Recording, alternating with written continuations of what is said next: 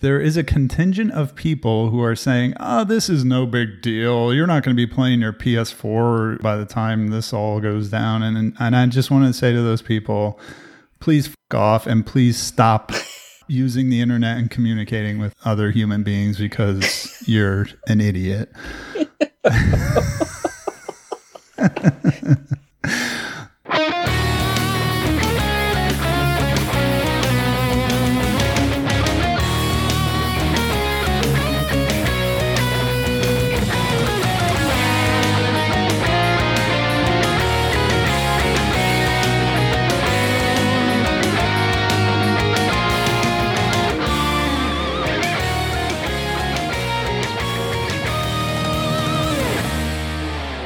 You are now listening to the RF Generation Playcast. The Playcast is the place where the Single Banana and I, GreyGhost81, discuss the monthly community playthrough games selected by us and shared by a community of gamers on rfgeneration.com and social media platforms like Twitter and Discord.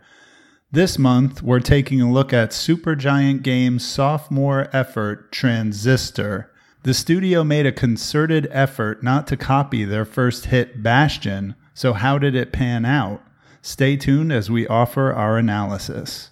You can listen to the show on Apple Podcasts and Podbean, or just visit rfgplaycast.com. On Twitter, I'm at rfgplaycast, and Rich is at TheSingleBanana. Most importantly, be sure to log on to rfgeneration.com to discuss the games with us and have a chance to get mentioned on the show. Thank you as always for listening, and now, on with the Playcast.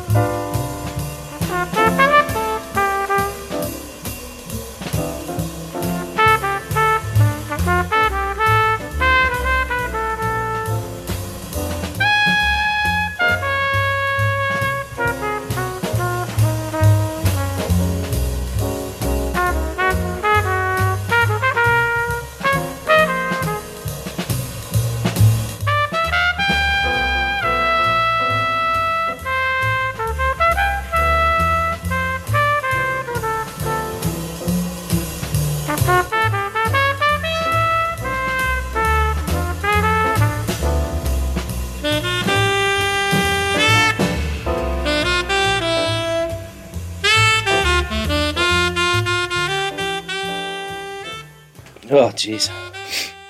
I apologize for the sniffles, man. I don't know what it's like in Austin, Texas, but the pollen here, we call it the Great Yellow Death.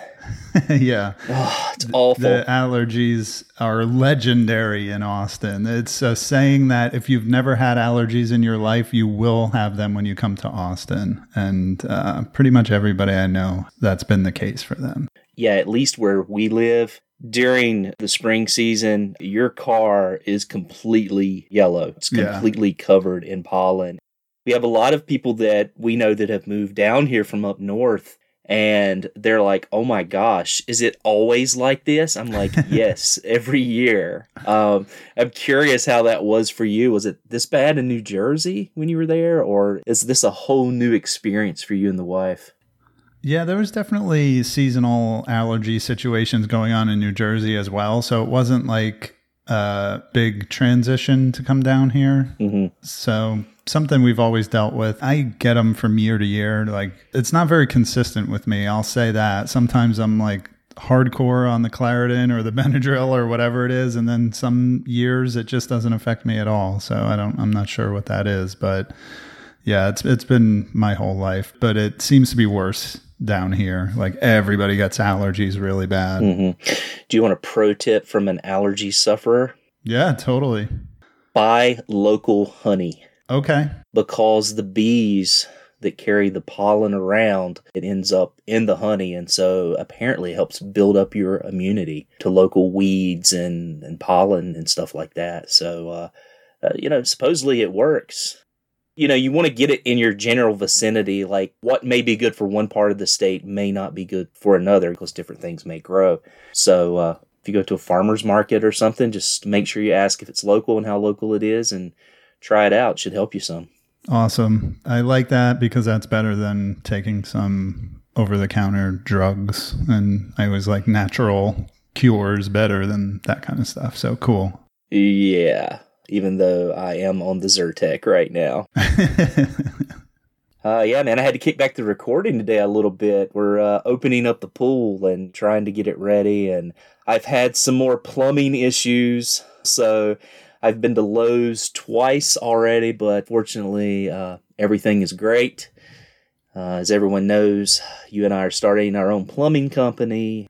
We should. I bought some plumber's tape and some of the glue for like PVC pipe. Yeah. So yeah, everything is nice and secure.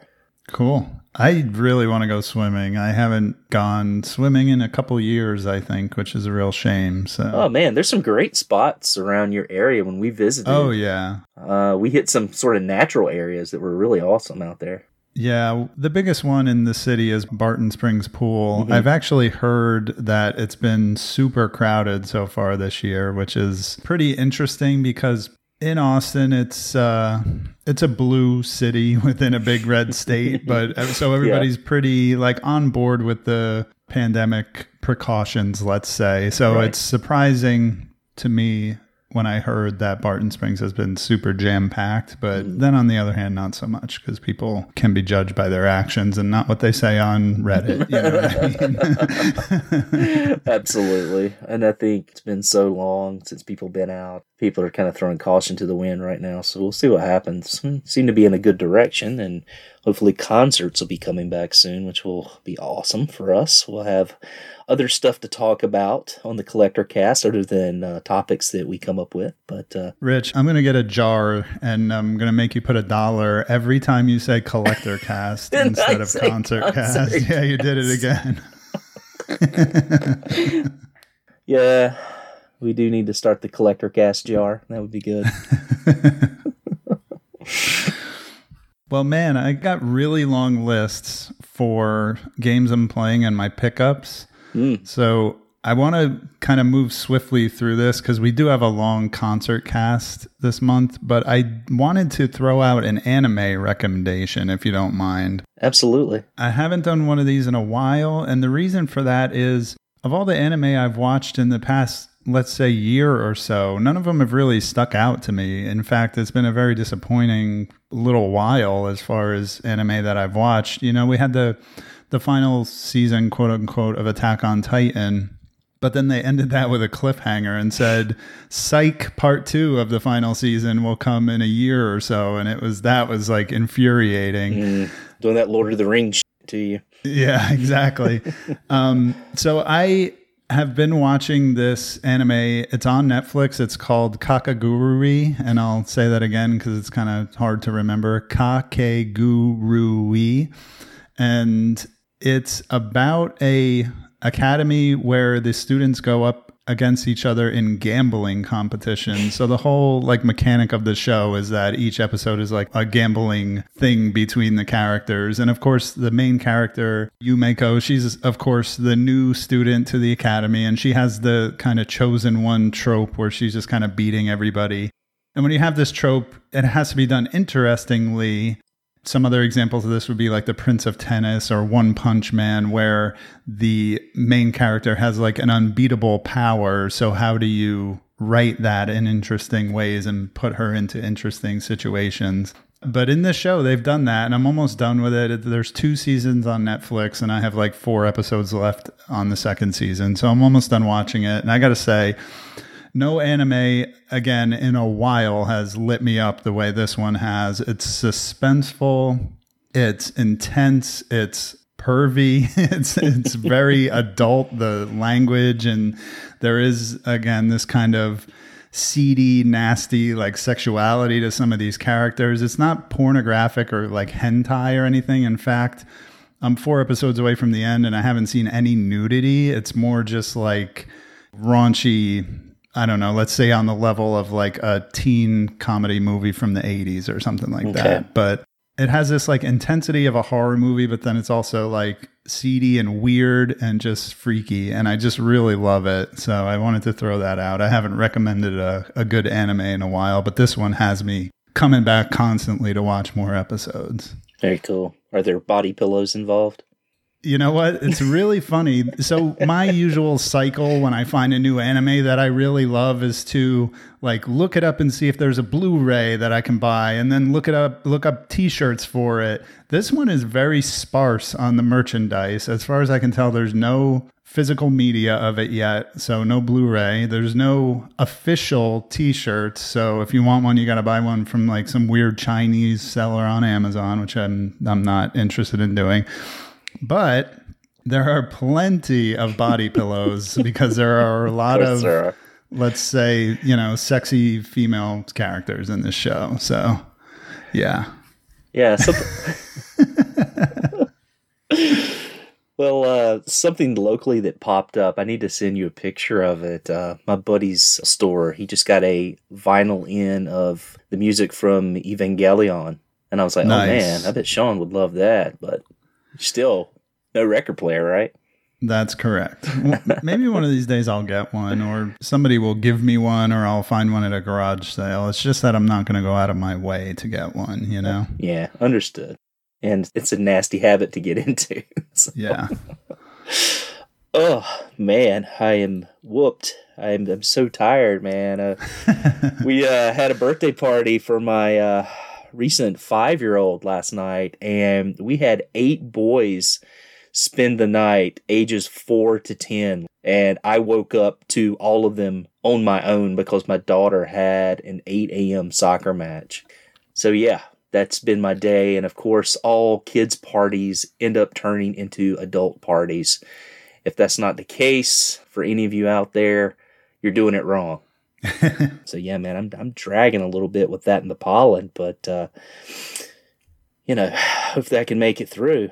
So yeah, man, let's get into mistakes our asshole friends pointed out. Sean, do you have anything? Yeah, so I have one correction for myself, but it's more of a clarification. What I said is technically right if you look at it in a certain way. And as soon as I heard it on the show, I was like, oh, I shouldn't have said it that way. Had those moments. Luckily, I edit them out. Yeah, no, mine made it into the show. But you would only catch it if you know about this. So when I was talking about Earth Defense Force, I said Earth Defense Force 2017 is the first game in the series. This is true for North America. I just want to clarify, and nobody called this out. I just noticed it when I was listening back to the show, that there were 2 games before that in the main series that were released on the PS2 in Japan and or the PAL regions. And I haven't played those, but I want to. But anyway, the first game in the series in North America was Earth Defense Force 2017 for the 360. Very cool, man. I'm kind of doing this new thing now where I go back and listen to the show for the first time after it's already been out. A lot of times we'll say, oh, this might be right, I'm not sure. I can write that stuff down and really fact check it so that I can report back on this section. And I got to say, man, we were wiping with 2-ply this time. We didn't have any mistakes.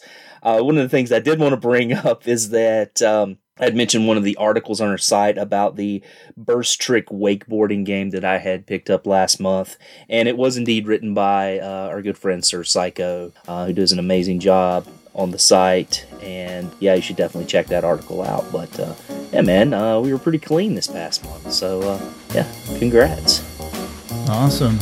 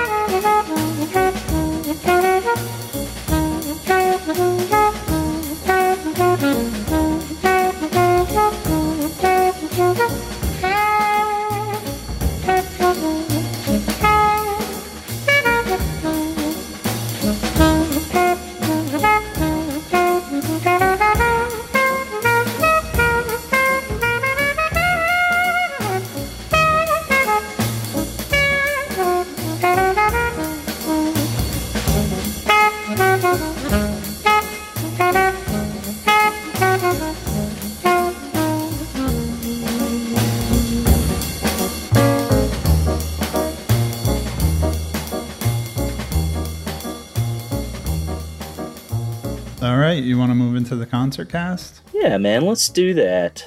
I'll just kind of start off by saying that this isn't our typical concert cast where we talk about shows we've gone to or we come up with top 5, top 10 lists. Based on the game that we're playing this month in Transistor, we decided to do something a little different in that most of this game has sort of an electro jazz music feel to it. So we decided, hey, let's do a concert cast on jazz albums. This is going to be a little bit different in the fact that I'm a big fan of jazz music and you really not so much or haven't had a lot of experience with jazz music. So I had recommended several albums for you to listen to as a sort of way of doing a beginner's guide to jazz, or albums that I feel that someone who wants to start listening to jazz should have in their collection and are good sort of jumping off points, right? Yeah, definitely. And everything you recommended to me was on Spotify, so that was very convenient. So nice. I just made myself a playlist. I was able to listen to a lot, but not all of it. The playlist itself ended up being like over 10 hours long. So yeah. I tried to listen to it at work when I could, and sometimes at dinner with my wife, which some of these albums are perfect for that. And Absolutely. I'll definitely get into that when we start talking about it. But yeah, it was a good little homework assignment. I enjoyed it. Awesome. Well, I'll just start out by saying that I'll just kind of give a brief history of jazz, and we'll basically be talking about jazz in the 1990s. Jazz is an old form of music that started in Africa, and then the ragtime and Dixieland type jazz that's going around in the 1800s. But in the 1900s, you started seeing this trend of what was called big band or swing music. You know, these big orchestral jazz movements with, like Duke Ellington and Louis Armstrong, probably the most famous. And then toward the late 40s, 1950s, you started getting in what was called bebop jazz or just bop jazz, which was people like Charlie Parker and Dizzy Gillespie. It was a little more free forming and not so orchestral. It was, smaller groups and somewhat testing the waters experimentally, but not going too far away from what was considered a jazz sound. In the late 40s, early 1950s, it moved into what was called modal jazz. One of the albums I recommended to you was Miles Davis's Kind of Blue. I put that at the top of the list. And if you remember this album, it's from 1959. It starts out with sort of a da-na-na-na-na, da-da, da-na-na-na-na. And it kind of keeps with that at first, and then it moves on through that. And a little bit of the music there is, somewhat experimental, but then it comes back to that same mode. It's kind of like when you tell a joke early in the night and then you come back to it later in the night. You know what I mean? Yeah. Like at a party, full circle. And that's sort of what modal jazz was. And then it moved on into, again, with Miles Davis sort of at the forefront, John Coltrane, into what was called free jazz or avant-garde, which was just very free-flowing experimental music. There wasn't really anything to sort of jump off of, like any type of mode or anything like that. It was just really free form, and it was just session musicians playing together. And one of the things you'll notice about a lot of these albums that I had you listen to, if it's a Miles Davis album, John Coltrane, who was a very famous saxophonist, will be playing on that same album, but it'll be a Miles Davis album. And that happens a lot. Davis plays on a lot of Coltrane's albums and back and forth with a lot of these musicians. It's just something really cool about jazz that you don't really see a lot of in the pop or rock and roll world. And then finally it went into what's called like more modern or fusion jazz, which was adding in funk, adding in synthesizers a little later on, and including that with jazz. And that's one of my favorite genres of jazz, though most purists really, really hate fusion jazz, but I find it very, very interesting. So yeah, man, I don't know how you want to do this. Did you want me to read off the albums first, or did you just want to kind of go through them one by one and, kind of give your thoughts and feelings about some of them? Yeah, I have the list in front of me, so we can kind of go through them. Okay, awesome. I would like to just get your thoughts real quick, and I'll give you mine. And like I said, I didn't listen to all of them, and unfortunately, there's like a kind of a rut in the middle of the list of ones I didn't really listen to at all, or if I did, I didn't feel impelled to put notes on. Right. So the first one was Kind of Blue, Miles Davis. Yeah, I listened to this one. I liked it. I don't want to use the word generic, but I thought, like, if I put this on and said, hey, do you want to listen to some jazz? And I put this on, it would just sound, this is what jazz sounds like to me. Right. Does that make sense? Yeah, absolutely. And this is the album for me that really got me into jazz. A roommate of mine in college, he spun techno music. We had turntables in our room. And, I was really into electronic, was going to a lot of raves and stuff like that. Partying quite a bit, and one night we had just been drinking, and he's like, man, I got something I want you to listen to, and he threw on Kind of Blue, and it just sort of blew me away, because I guess if you think about it, jazz in a certain sense is a lot like electronic music. No vocals for the most part, a lot of times. There was something about this album, I think it's sort of like that mode at the beginning, that what I was talking about earlier, the da-da-na-na-na-da-da. And it does that for a little while. And then when Miles Davis kicks in with that trumpet, that is one of the most awesome drop-ins that I've ever heard in music. And it's one of those things when I'm riding in my car and I have it on, I will turn it like up full blast, when that drop-in comes on, because it's fantastic. I do that with other music too. Like there's Tool song that I really love.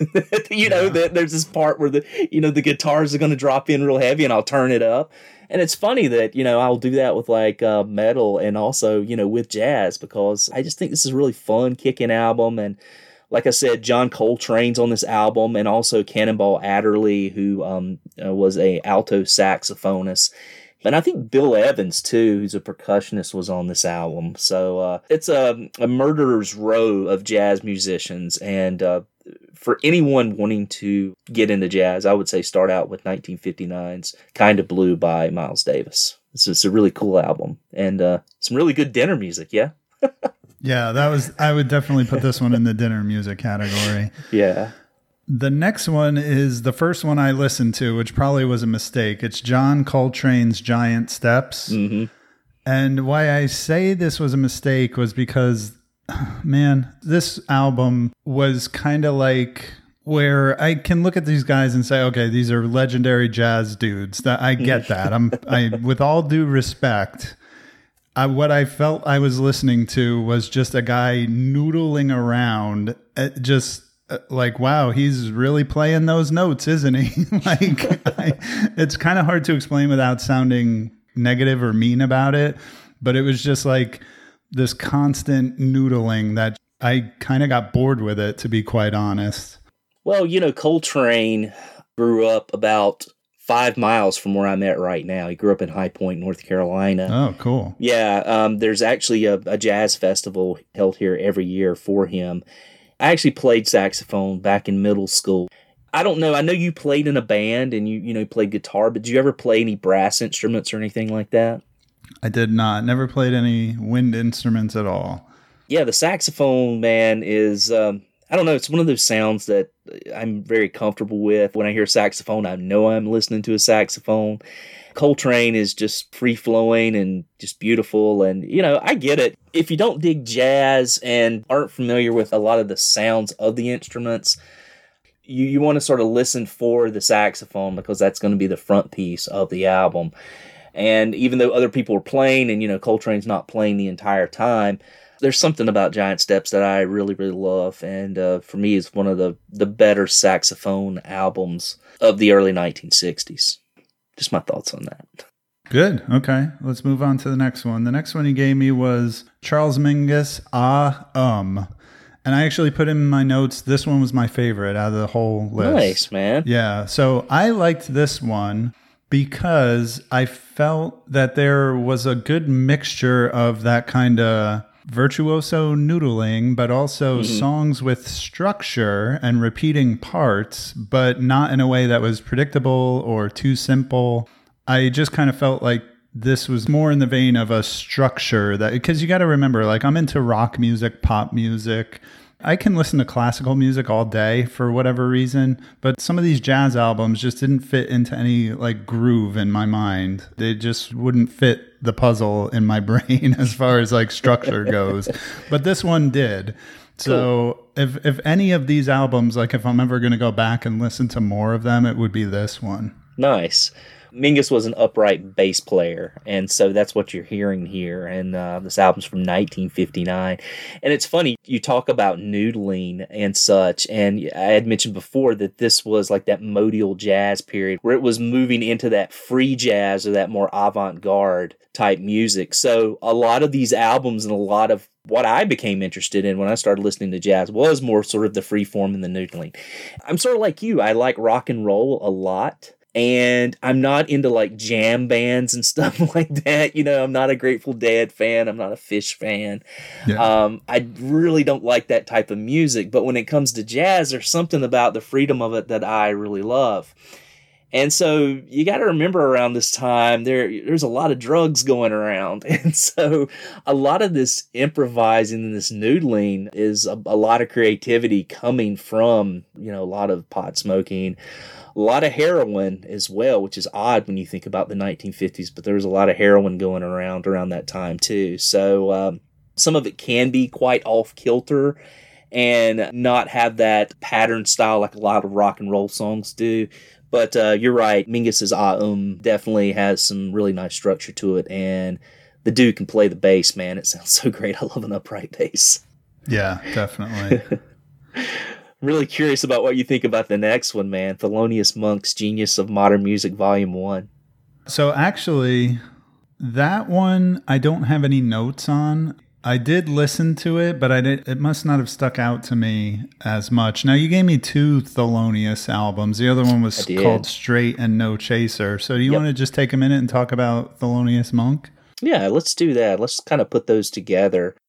Straight No Chaser was 1967, and Genius of Modern Music Volume 1 was 1951. So it was a very much earlier album. Most of the albums I've talked about in the freeform jazz was late 50s and early 60s, but Monk was just one of these oddball guys.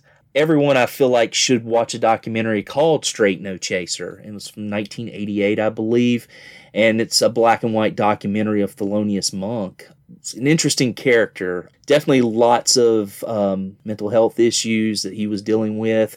But it kind of came to the forefront in his playing. He was a pianist. if you listen to a Monk album, typically what you get a very structured band in the background.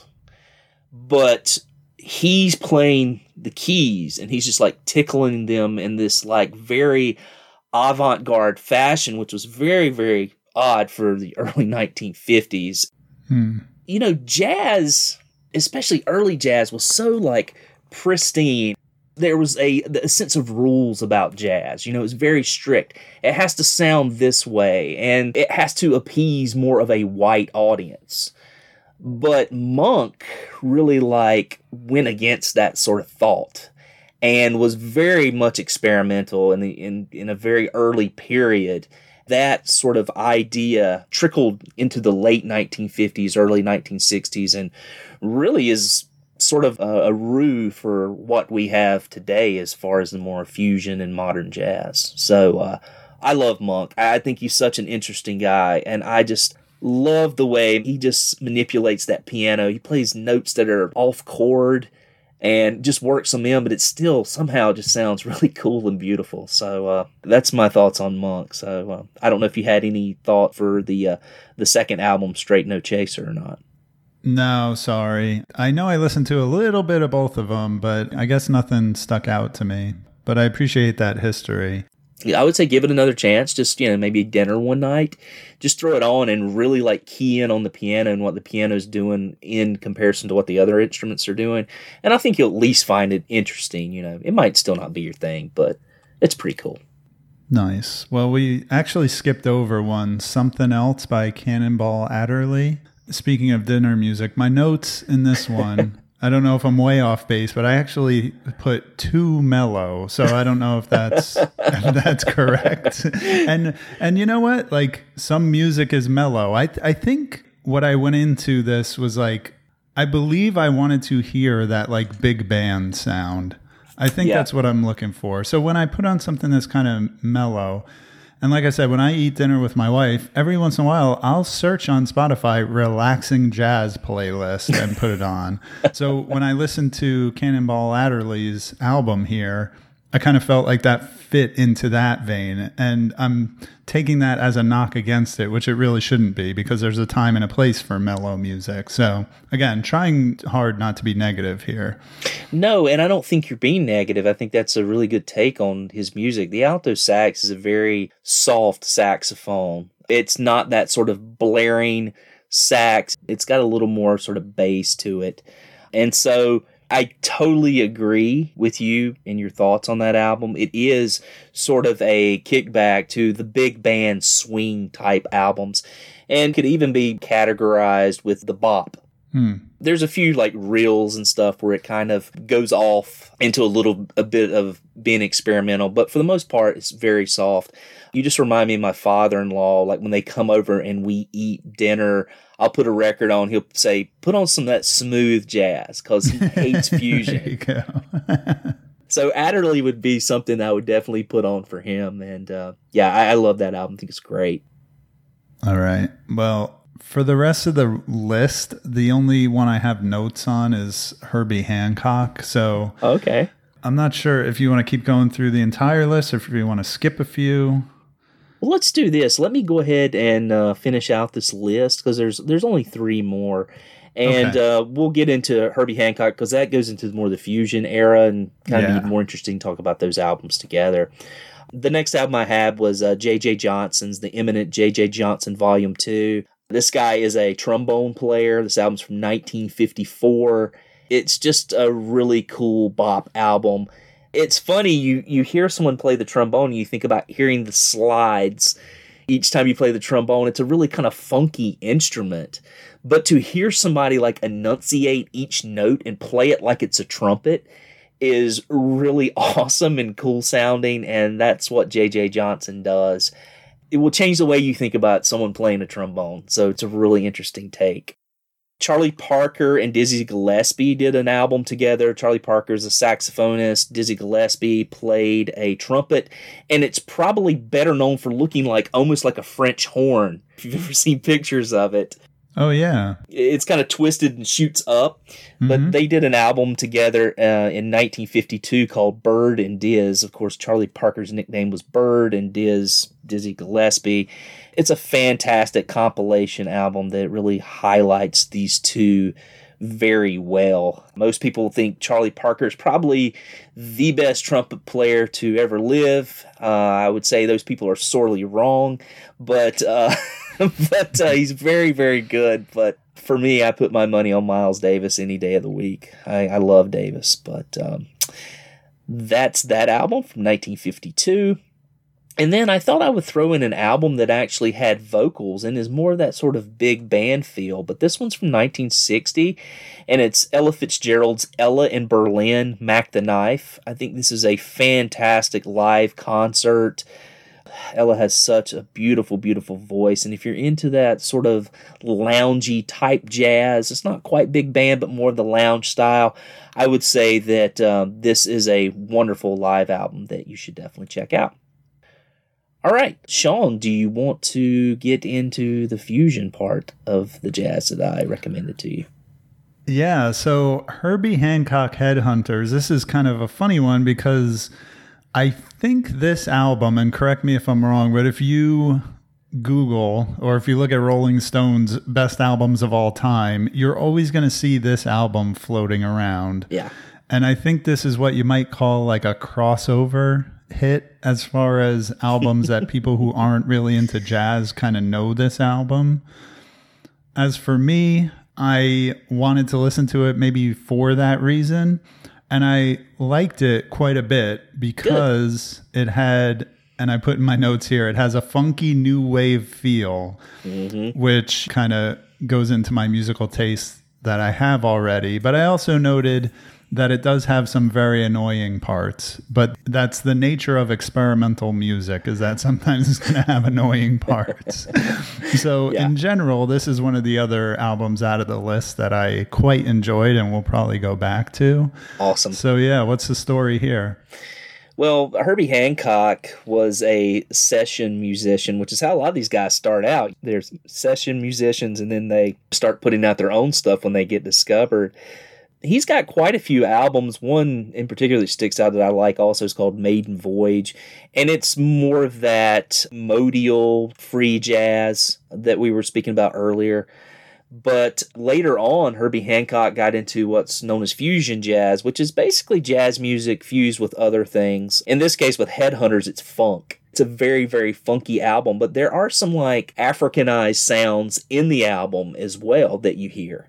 And so that was sort of the big thing that was going on at the time. There was this sort of resurgence of Africanized music, ragtime and Dixieland, that sort of fused into the more like avant-garde and free jazz. Headhunters is just a great example of that. It's such a fun album to listen to. It's cool and it's quirky and it's experimental, but it's not too far off the deep end.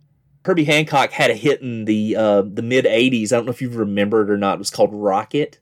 Dun, dun, dun, dun, dun, dun, dun, dun, yes. I do remember that. So that was a big Herbie Hancock song. So to hear something like Headhunters and, some of his early stuff like Maiden Voyage, it's funny to watch the Herbie Hancock progression and how he evolved, and it's always been doing experimental stuff. All right, so the next album I had on the list was another Miles Davis album, but this is actually a fusion album. Miles was able to make that transition and was very successful, and one of his most successful is a double album called Bitches Brew from 1970. This is probably one of the best, if not the best, fusion albums ever created. I think it's fantastic. It's really, really experimental, a lot of fun. My father-in-law really hates it. Some of these songs also ended up on a double LP called Live Evil, which was a live session of Miles Davis and his cohorts. Another album which I highly, highly recommend checking out. It's experimental jazz that goes back to some of its African roots, and just a really, really cool album. And then we'll get into our final album, Weather Report's Black Market from 1976. This was probably the most far out there album. This album is super synth heavy. It's from 1976. This is, when a lot of that rock music was using these heavy synthesizers and Moogs. It's a really cool album. It's very, very experimental, very, very off the beaten path. But Weather Report was putting out some good albums around this time. Just to wrap it up, a few honorable mentions that I would like to talk about. And I didn't put this one on the list, and I don't know why I didn't, but Dave Brubeck's Time Out from 1959 is a fantastic album. It's recorded in 5/4 time, which was odd for that era, and some of you musicians may know a lot more about what that means. I understand the concept of time in music and how that's counted, but I don't understand the significance of that for this album. Yeah, that's not too out there, but yeah, most music that we know in like pop music and rock is in 4/4, so that 5/4 is just a weird extra beat. Okay. So it might sound a little off kilter as you're listening to it, so if they do it right, it could sound really cool. Thanks for that clarification. That's cool. Helps me understand it a little more. But it's a very cool album, and a song on it called Take 5 is very famous. And, most people who've dabbled in jazz or heard jazz at some point have probably heard it, or maybe even heard it in an elevator. And so the final musician that I wanted to mention is Billie Holiday. One of her albums that I like is called Lady Sings the Blues from 1956. It has probably one of my favorite songs on it. It was called Strange Fruit. It's a very, very captivating song. It's, about strange fruit hanging from the trees, and it's a song written by a Jewish American, and it's about lynching. Billie Holiday went through a lot of turmoil for doing this song, and so she was barred from a lot of places because of that, but, she still stood by the song and played it live quite a lot, much to a lot of the club owners' chagrin. Beautiful, beautiful voice, and it's definitely an album I would say check out, or any Billie Holiday compilation that you can find would be good. You don't necessarily have to check out this specific album. But yeah, that's it, man. Those are my suggestions. If you're looking to get into jazz, start a small little playlist on your Spotify, or just pick up a few albums. And I'll be honest with you, a lot of my interest in jazz really accelerated when I got into graduate school. I was working at a bookstore, and we sold a lot of used stuff, and there was this book called The Playboy Guide to Jazz by Neil Tesser. And yeah, this is one of those Playboys that you definitely do only read for the articles. So Playboy gets a heavy knock as far as, magazine that glorifies nudity. But originally Playboy was more of an educational magazine, about what was going on in the music world, the theater, and things like that. So they've always had great articles. It is sort of the joke, I only read Playboy for the articles, right? But they have really good staff writers, and one of their staff writers decided to do this guide to jazz, and it is fantastic. So if you're even considering dipping your toe into this genre, I heavily suggest picking up this book. It's really cheap. It can be found on eBay. I actually just picked up a new copy because I've lost mine. Again, it's called The Playboy Guide to Jazz by Neil Tesser, and definitely worth checking out. But yeah, Sean, thanks, man. I appreciate it. I know this wasn't your cup of tea as far as listening experiences go, but I appreciate you being a good sport, man, and checking some of these out. And I hope at least I've got you some new dinner time music. Yeah, it was my pleasure, and I will just throw in one suggestion. My favorite jazz album is the Cowboy Bebop soundtrack. So very nice, man. No, it's very good. Yeah, I love Cowboy Bebop, man. Great show.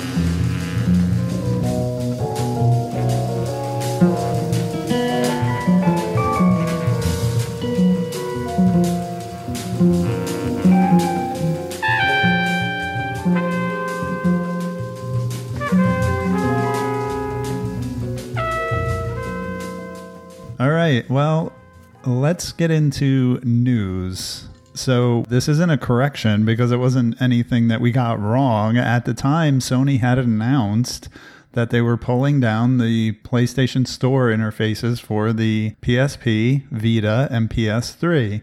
But after enough public backlash and outcry, or whatever you want to call it, they reversed course on the PS3 and Vita. They're still going to take down the stores for the PSP, which most people are okay with that because, you know, the PSP is very old at this point. Mm-hmm. This is more of an update than anything, is that they reversed course because of public outcry. But to me, this just is something that will eventually happen no matter what.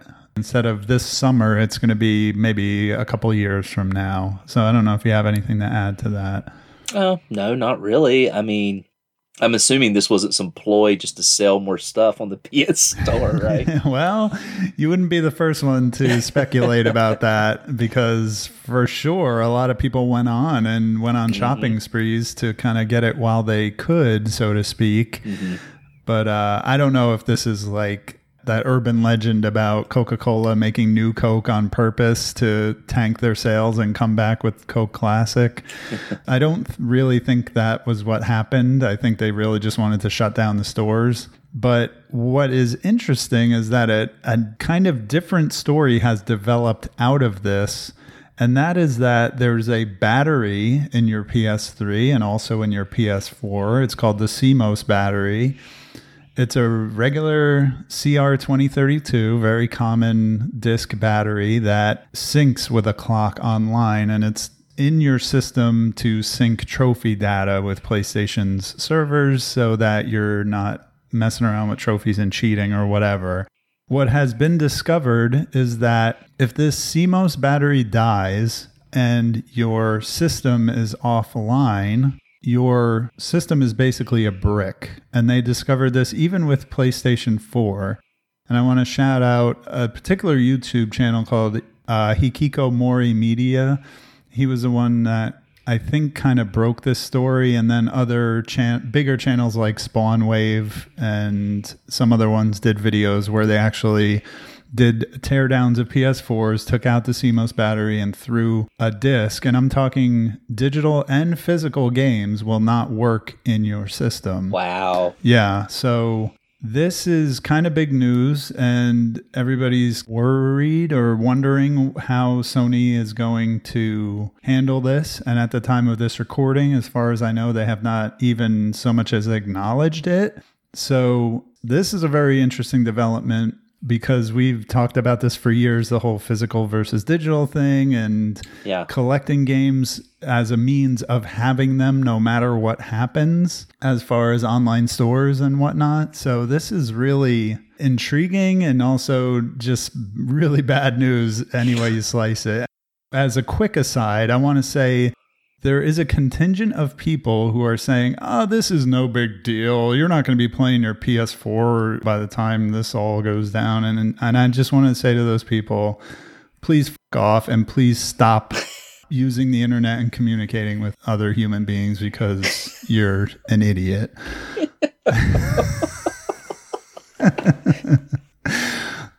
So, for example, my Super Nintendo is going to work forever. Let's just put it down right there. Old hardware still works to this day. So if you want to say like, oh, you won't be playing your PS4 in 25 years, who the hell are you to say that? Rich, you're still playing Ataris. Fucking Atari. I just modded one. Right. So it's troubling. Like, I don't know how else to put it. Like, Sony, this is something they could just patch out. They could just patch out this requirement so the trophies have to sync. They could just remove that so that your PS3 and PS4 can work offline. If this battery dies, everything's fine. The only other alternative, if you want your system to work, quote unquote, forever, is to mod it. So in one respect, I'm okay because I do have a modded PS3. But as far as my PS4, like, I hate the thought that my PS4 is just a brick waiting to happen. That's very interesting. So let's say it were to brick. Is that reversible if Sony were to do something, or is that non-reversible once it happens? Yeah, so that actually you bring up a great point. Like brick is probably not the right term, because when you say brick, that you bricked your system or you bricked your phone, it means you screwed up while you were modding it and it's irreversible damage. Right. That's what we call a brick. So using the term more loosely, just meaning that your system won't work under these conditions, what some people are speculating is that if Sony doesn't patch this, you might see the way we have like Xbox Live on the original Xbox or PlayStation 2, people playing SOCOM on like private servers, that somebody will probably just put up a private server that you can ping to, and it's going to say, okay, your trophies are synced, go forth and play your games. Like it'll probably be some hackers that put something up that you can connect to. So it's like a phone brick. Hopefully, yeah. All right. Thanks for clarifying that, man. Yeah. Well, that's cool and disheartening news. So thanks for that, Sean. Yeah, hopefully we'll have an update on that in the coming months. Awesome. Well, do we want to get into pickups? Oh boy, yeah, I got so many. It's so funny how... I can never tell if you're joking anymore. No, the way things go month to month, I can say, well, sorry, nothing this month, but this month I got so many pickups and so many games I played, it's not even funny. Can I go first? Absolutely. Okay, so I picked up a Nintendo Switch. Yay. So I think I said this on the show, on one of our previous shows, that my Switch broke. It bricked, in the true sense of the word, it bricked. And I took your lead and just sold it broken, because people pay good money for broken Switches. And I waited until I could get one at retail because I didn't want to pay scalper prices. So it took me a little while, and I got the Animal Crossing edition of the Nintendo Switch. I'm not an Animal Crossing fan in any way. My wife played the GameCube one, but it's not our thing. But I thought the dock looked kind of cool, and the Joy-Cons are kind of a pastel blue and green. You are a fan of cute shit, so yeah. That played into it for sure. Yeah. And also, it was the one that was available. So that's the one I got. So I'm finally back into having a Switch and converting, throwing my SD card back in and re-downloading all my games and getting my account on there. Really wasn't that hard. So I'm back into it. So one thing I noticed was that, as with many systems, the video game prices are going just berserk right now. And certain Switch games are just going off. I noticed that the Xenoblade Chronicles Part 2 and the Torna DLC that got its own disc is like just in the triple digits now. So I was like, oh man, I'm glad I got my copies of those. What are some other games out there that I better get my hands on before they just go out there? So I got a copy of Deadly Premonition 2. Nice. Which I've been talking about forever, so I really wanted to get that in my collection. I got Bravely Default 2, and I got Octopath Traveler. Nice. So as far as Switch games go, physical Switch games, my shelf, the way I have it arranged, I really don't have room for anything else, so I just hope no more games come out that I want for it, because I can't buy anymore. There will be sacrifices. Yeah. So I have 2 original Xboxes, and I have been kind of wanting to soft mod one of them for a long time. And to do that, you need a few things. You need a copy of Splinter Cell, or there's like 4 or 5 compatible games that you can do this trick with. You need a cable that will run from the controller port to a USB female. And then you need a particular kind of USB thumb drive, and it has to be an extremely small amount of memory. So I'm talking about like 500 megabyte USB thumbsticks. So I bought the controller cable to USB like a long time ago with the intentions of doing this mod. And I always had a copy of Splinter Cell, so I was kind of ready to rock. But out of all my USB drives, I didn't have any that would work, so I kind of gave up pretty quickly. But for whatever reason, I was inspired recently to try this again. So I actually went on Amazon, and if you search like USB thumb drive original Xbox, you can get these cheap like 5 packs of ones that'll work. The Xbox is so finicky that you can actually get a pack of the same exact kind of USB stick, and some of them will work and some of them won't. Wow. So luckily I just got a cheap pack of these, and the first one I tried worked, so I was pretty happy with that. So I soft modded my Xbox. Cool. Now what? So I looked online and I started looking into upgrading the hard drive, because the hard drives in original Xbox tend to be around 10 gigabytes, which is not a lot for backing up games. Original Xbox games tend to go, 1 to 4 gigabytes.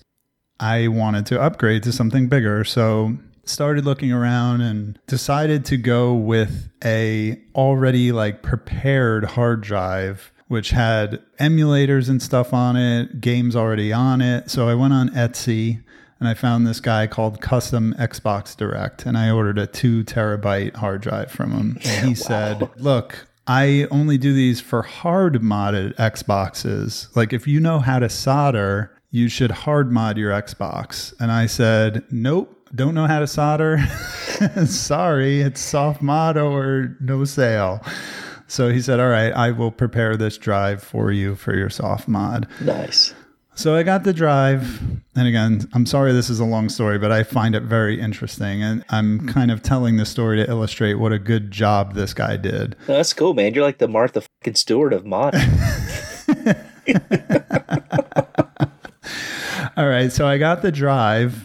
I took my Xbox apart, put it in. I'm so excited. I turn it on and I got this green screen of death. Your hard drive is not working, blah, blah, blah.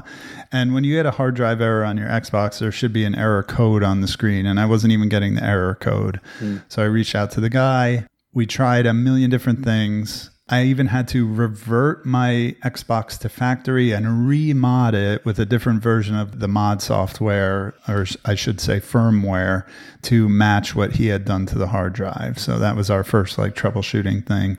In any event, I couldn't get it working whatsoever. And he said, I think the drive was damaged in shipping. I'd like to send you another one.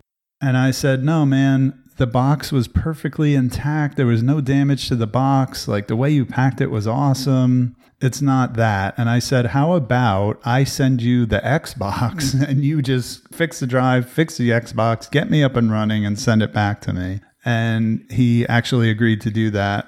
So I sent him my Xbox. And it turns out that the hard drive he sent me was damaged. So nothing we did would have got it working.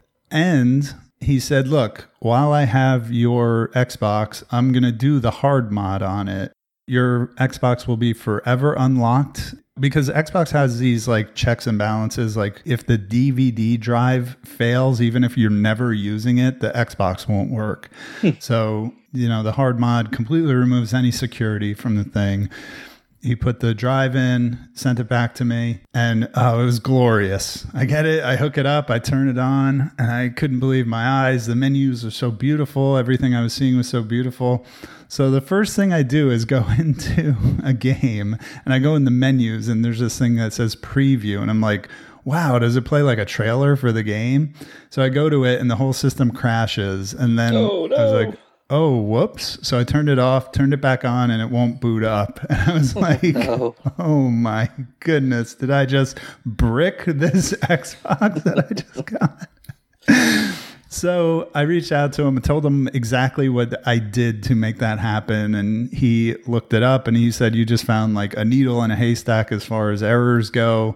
Let's just reload the firmware back on. So in a sense, he actually taught me how to add and remove software onto this thing, which I really needed to know how to do anyway to add games and music, which is one of the awesome things about this. When you fire it up, it plays from a random playlist of music that you've put into a folder. So I turn it on and Daft Punk starts rocking out or Mannequin starts rocking out. So it's awesome. So finally got everything working. And again, I just want to shout out Custom Xbox Direct on Etsy. We must have had 100 messages back and forth and emails. He ended up emailing me because he had to send me some files and whatnot.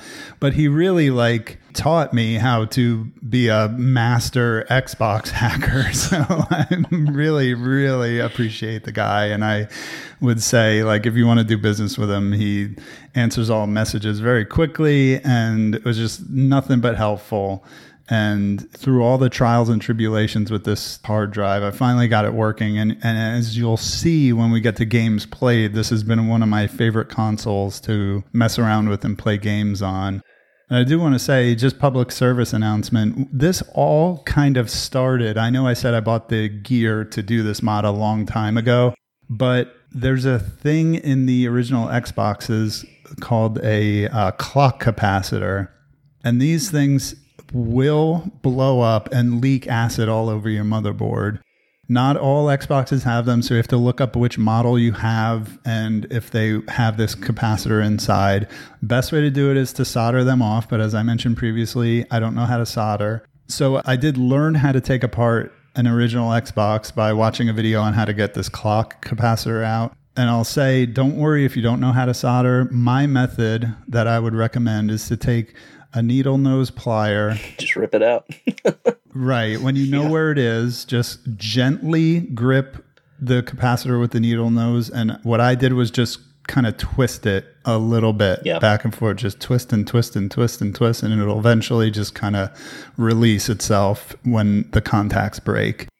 And then after that, you just want to clean it with a little alcohol or vinegar and you're good to go. So if you have an original Xbox and you haven't done that at the bare minimum, you might want to make sure you do that. What it was, Rich, was when we played Fatal Frame 2, actually, because I played it on my talking Xbox. About that, yeah.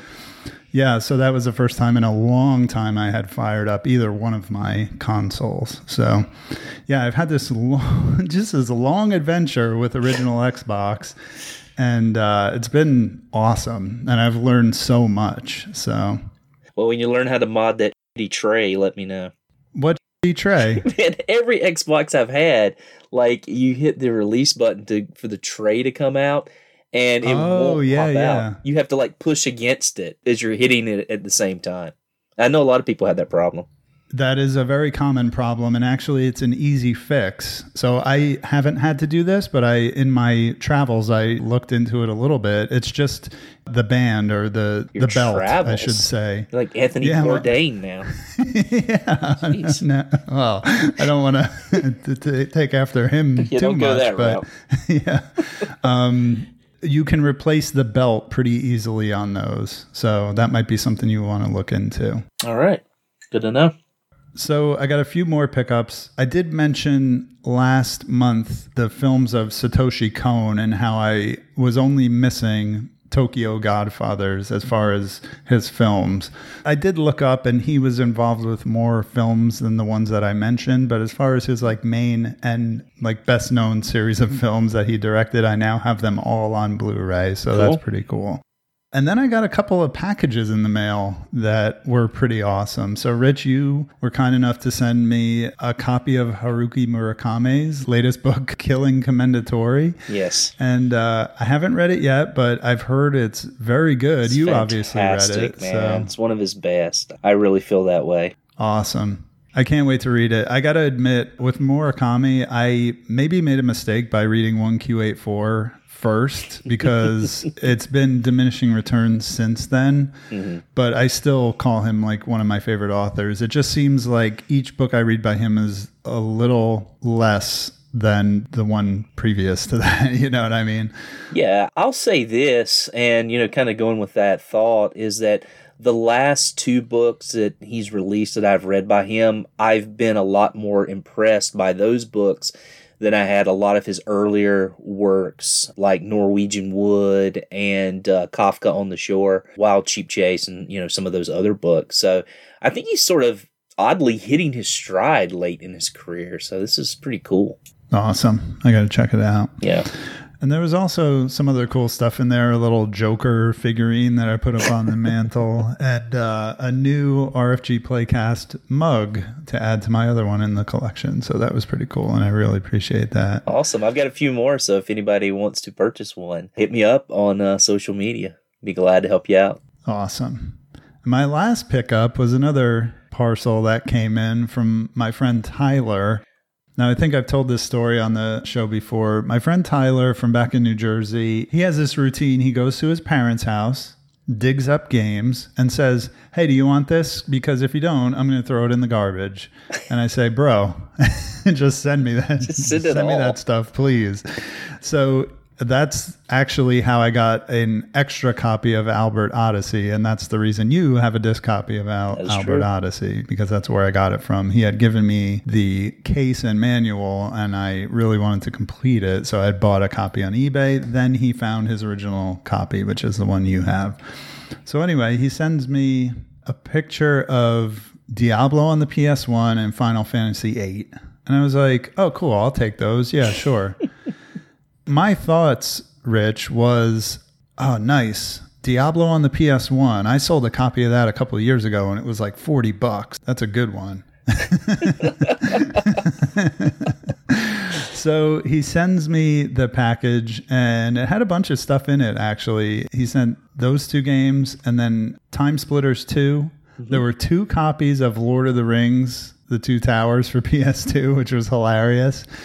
There was this game called Legion, The Legend of Excalibur for PS2, which I actually have a loose disc of, so I might just sell this. This is a Midway game. I've never played it, but I love Midway games on the PS2, so I should probably check it out. And then also Night Warriors Darkstalkers Revenge on the Sega Saturn. Now, this unfortunately is just a loose disc, but this is one I'm probably going to hold on to because I don't have too many Sega Saturn games, and why not? Those are fun fighting games, man. They're really great. It's from the Darkstalkers series. So lo and behold, I take Diablo on PS1 and I look it up, and thank goodness this is one of those games that has just like tripled in value in the past year or so. So that's just sitting on my eBay account right now. And I insisted to my friend Tyler, I said, please give me your PayPal so I can send you some money. And he just is being stubborn. He said, look, man, my parents will throw this crap in the garbage. So he refuses to take my money. So I'm just going to have to send him some stuff. Sigh. I need more friends like Tyler. I should really sell my copy of Diablo. I'm never going to play it on the PS1. I just hear it's awful and really just a game for collectors. And there's no reason it's in my collection. So I should definitely get rid of it. Yeah, exactly. So that's my pickups. Thanks for listening. I know that was a lot. I really wanted to tell the story of the Xbox hard drive, though. It's one of the more interesting things that has happened to me in the video game realm in a little while. Very awesome.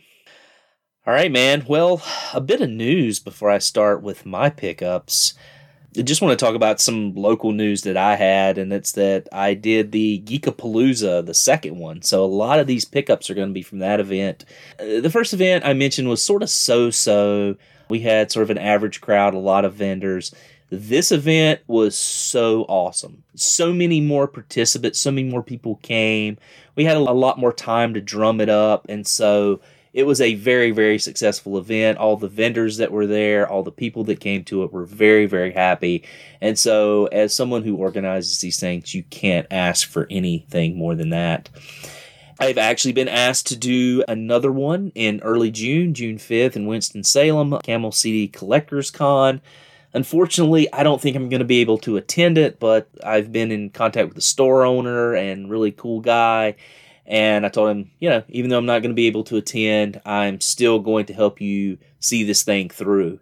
It should be a great event. It's going to be more like sort of vintage clothing, toys, video games, and just all kinds of geek-related stuff. So should be a fun event. So speaking of pickups, I picked up a copy of Mega Man Zero and Tactics Ogre for the Game Boy Advance from Geekapalooza 2.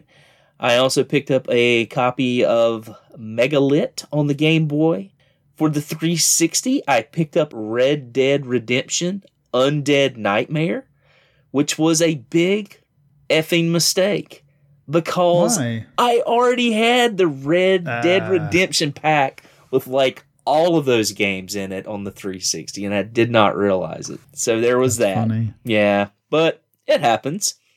I picked up a copy of Namco Museum Virtual Arcade. Why, you ask? Because it has the game King and Balloon on it that I talked about, and I wanted to practice up to beat that asswad's high score at Wieners and Losers. So right. I picked that up. On the PS1, I picked up Death Trap Dungeon, Speed Racer, Hercules Action Game, Cat in the Hat, Monster Seed, and Vigilante 8 Second Offense. I picked all of those up at the Geekapalooza event, so that was a very successful PS1 haul for me. And of course, I said I was done collecting PS1 games at the time. Not so much. I guess I had to get a few more. I think I've got like one more on my list I'm looking for, and it's Nightmare Creatures 2. So if anybody has a lead on one of those, please let me know. And then the final PS1 games I got were pretty heavy hitters. Mega Man Legends 1 and 2. Got them for some great prices. One of them came from a friend online, and then the other one came from an eBay auction that I threw a low bid on and just happened to win. So very happy with having those two games. On the Genesis, I picked up complete copies of Blaster Master 2, Chase HQ 2, and my buddy Cameron, who does the theme music for our show, actually visited a few weeks ago and gave me a copy of Micro Machines on the Genesis and also a copy of Soul Divide for PS1, which he says is a really good sleeper type game.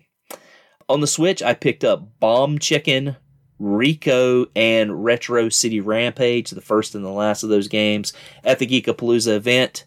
And for the SNES, I picked up a copy of Maui Mallard in Cold Shadow. And my friend Cameron and I actually played a good bit of that game, and so I will be talking about that a little later. On the 2600, I picked up a homebrew called Aardvark, which is a game that they had started designing for the 2600, but they never finished, and somebody kind of took that project over and made the game and is selling it on Atari Age. Picked up some Sears text label variants, Codebreaker, Darediver, Memory Match, Outer Space, and Poker Plus. I've only got one more Sears text label variant to get, and that's a copy of a game called Cannon Man. Right now, that single game is selling for about $130, which is completely ridiculous. I don't like paying that much for Atari games. There's a game called Human Cannonball in the 2600. It's the same game. It's just the text variant. So I'm hoping that I can find that somewhere for a better price. And then at the event, my big takeaway from that and final pickup of the month was a Rygar yo-yo that someone was selling. Now this was cool. Yeah, it was a promotional yo-yo for the PlayStation 2 Rygar game. And as many people listen to the show know, Rygar on the NES is one of my favorite NES games. It's in my top 10, possibly top 5. And so when I saw this yo-yo on this guy's table, I just had to have it. I was like, dude, how much is that? That is one of the coolest pieces I've ever seen. I have it up on my little display shelf with all my Game Boys and stuff. And yeah, that's it, man. Those are my pickups for the month. Awesome stuff. And Rygar on the PS2 is known as kind of a hidden gem. It's like a hack and slash God of War type game. So if you never checked that out, you know, I've heard it's pretty good.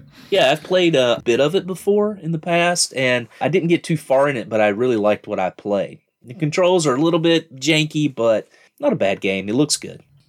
Awesome. All right. Well, let's get into what are you playing.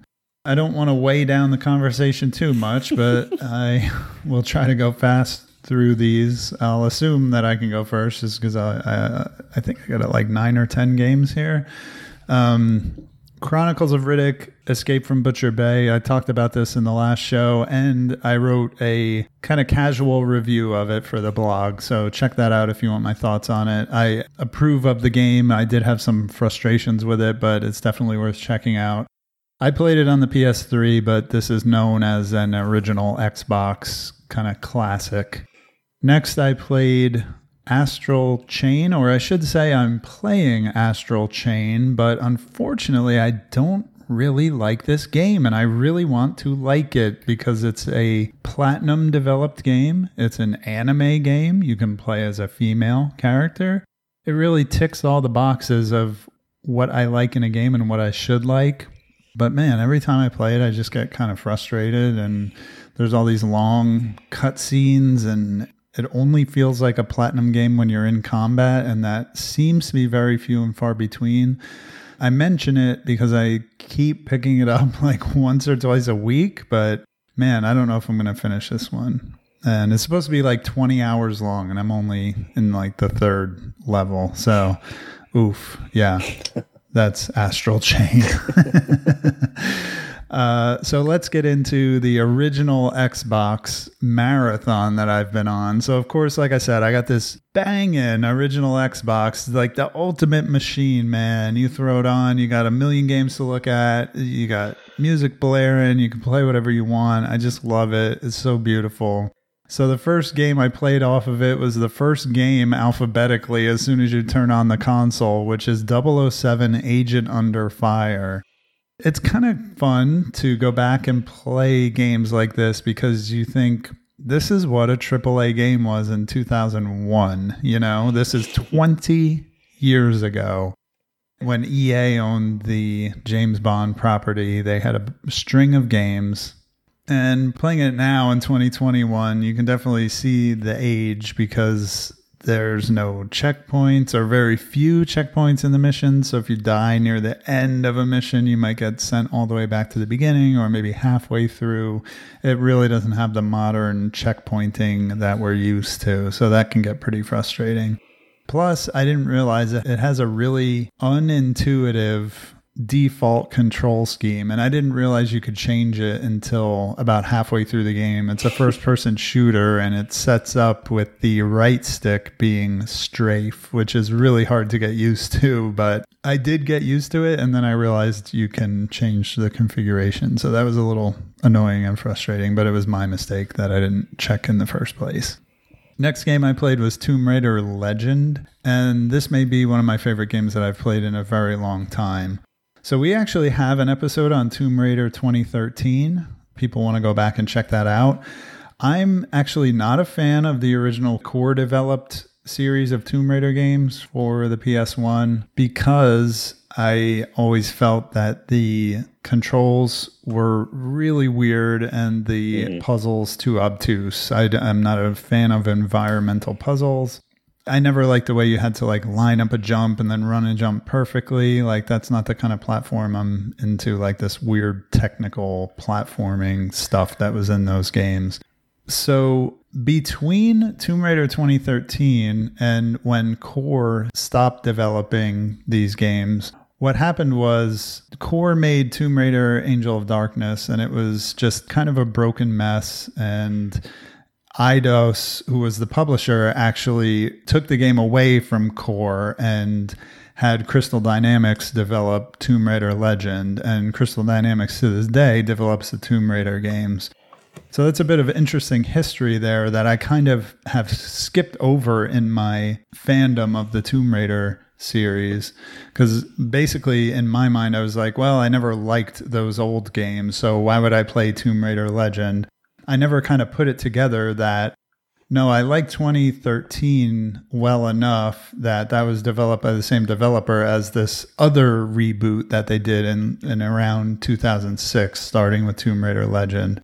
So even though I own this Tomb Raider trilogy, which is Legend, Anniversary, and Underworld on the PS3, which, by the way, is a great value and still has not really shot up in price. You can get this for about $20 on the PS3, and I say it's worth every penny.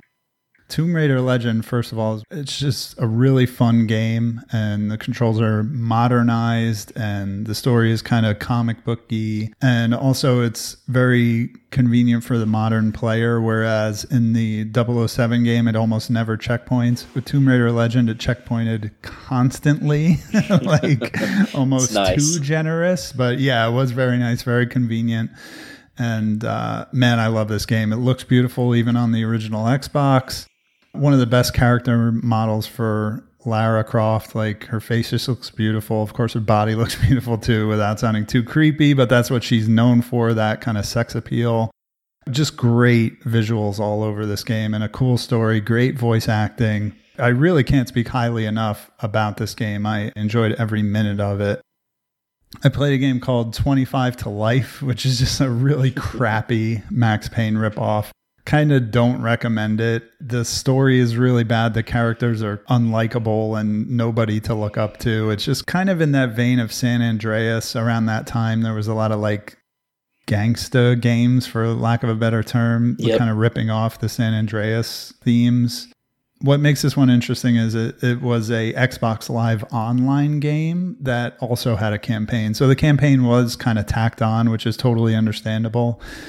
But you can play as the main character, who is a gangster, and then there's levels where you play as the cops. So you're either playing as a gangster running around massacring police officers, or you're playing as a police officer massacring gangsters. So it's just so hateful all around, but it was just a dumb like Max Payne ripoff. Next, I played another 007 game, 007 Nightfire, which is one that came after Agent Underfire. Nightfire is a huge step up from Agent Underfire. Still had some frustrating parts, still had some points where it went way too long without checkpoints, especially there's this one infamous level where you're driving a car that's actually a submarine, and it's a very long level. And I got all the way to the end of the level, and you have to fight this actual submarine. And when I got to him the first time, he took me out, and I was so mad because when you die and then you get taken back to the very beginning of the mission, your heart just sinks and you're like, oh no. You know what I mean? Yes. So there were some parts like that in this game, but still huge step up from Agent Underfire, and would highly recommend Nightfire. Next one I played was called Air Force Delta Storm. This is a pretty good Ace Combat ripoff. So Air Force Delta is a series that I believe started on the Dreamcast, and there are entries on the PS2 and this one on the Xbox.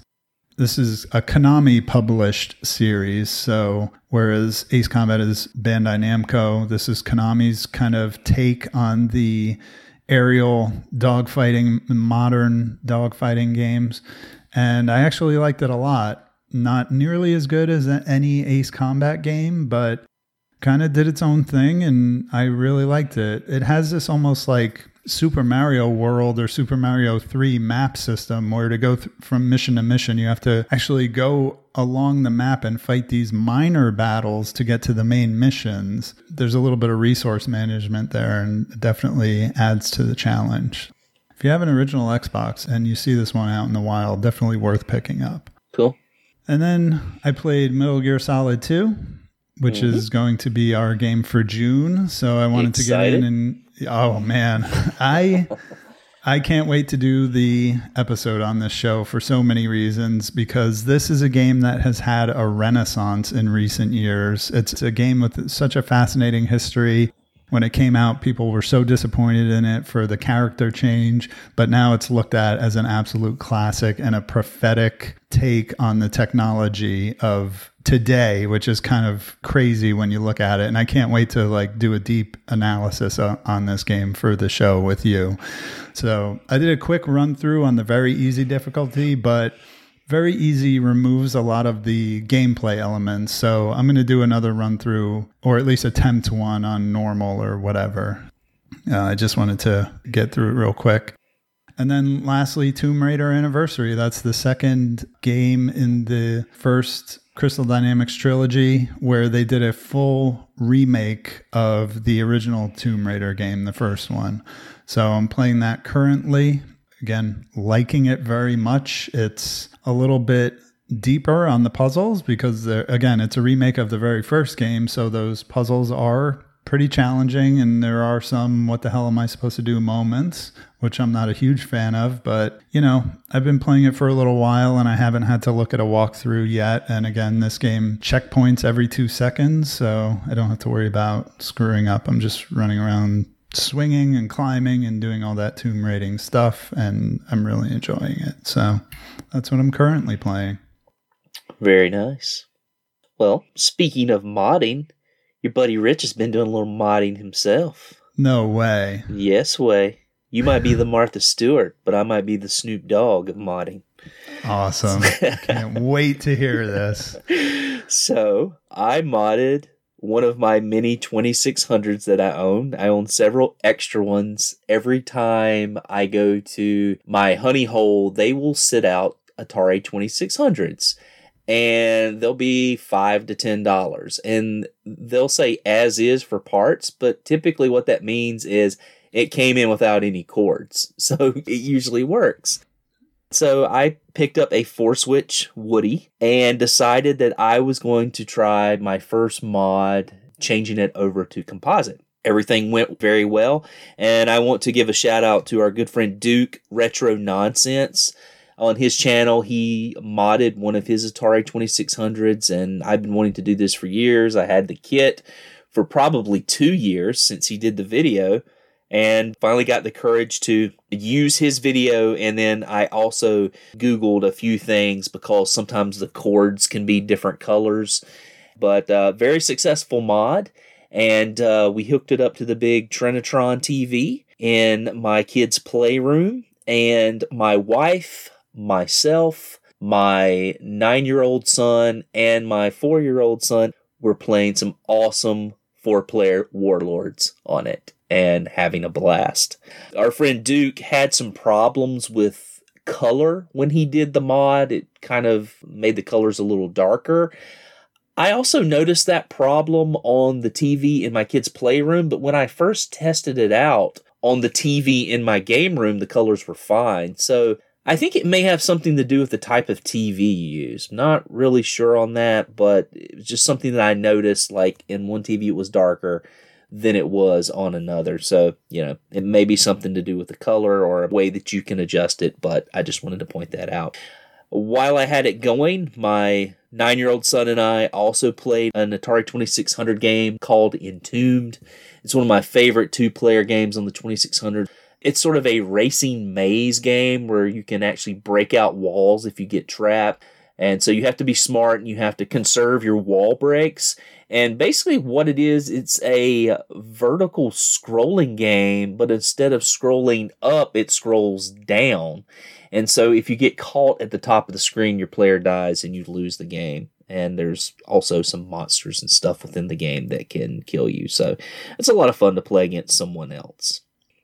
I mentioned before that my buddy Cameron came over. He was down from Nashville, Tennessee for a few days, and we were able to hook up one night and stay up and play a bunch of Genesis games and some Super Nintendo games. And one in particular that we played a good bit of and almost got to the end of was Maui Mallard in Cold Shadow, which I had mentioned picking it up. It's a really cool Super Nintendo game. It can be had for under $50. The graphics are gorgeous. It's got some neat gameplay mechanics in it, but the issue with it is it plays a lot like Earthworm Jim. You know how Earthworm Jim is sort of janky as far as the shooting and as far as the movements and jumping? And so this game is basically the same way. It's beautiful, and I think they wanted to animate it really nicely. But because of that, it comes off kind of poor as far as the platforming is concerned. So it's a game that I definitely recommend adding to your collection. Proceed with caution. It's not the best platformer out there. And then, of course, I've been playing Axiom Verge this month for our playthrough. I've been playing that with my son. And one of the more awesome things that I remembered about Axiom Verge is that I'm playing on the Switch, but the Multiverse edition that I have on my PS4 actually has a map with it where all the items are, which is awesome. Nice. So, yeah. So I've been using that in my most recent playthrough, and my son has really loved being my guide through the game. I'm 3/4 of the way through that game right now, and can't wait to talk about that next month. And then the final game that I've played, Sean, was a little game called King and Balloon.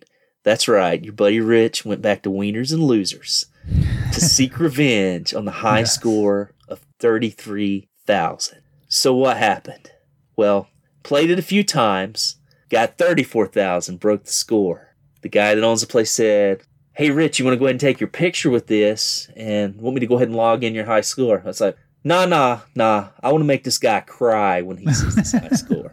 So I put up a score of 40,280 on this machine before I left. I actually beat the high score 3 times that evening and put the highest one up.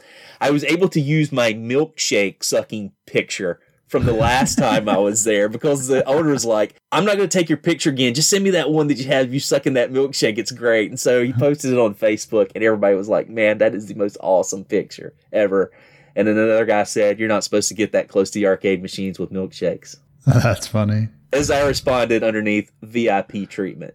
Yeah. And so what's funny is the guy's score I broke posted on it as well. He seems like a nice guy. It'll be a kind of a friendly competition, probably going back and forth with this game. But you, Matthew, I beat your score. Good Lord.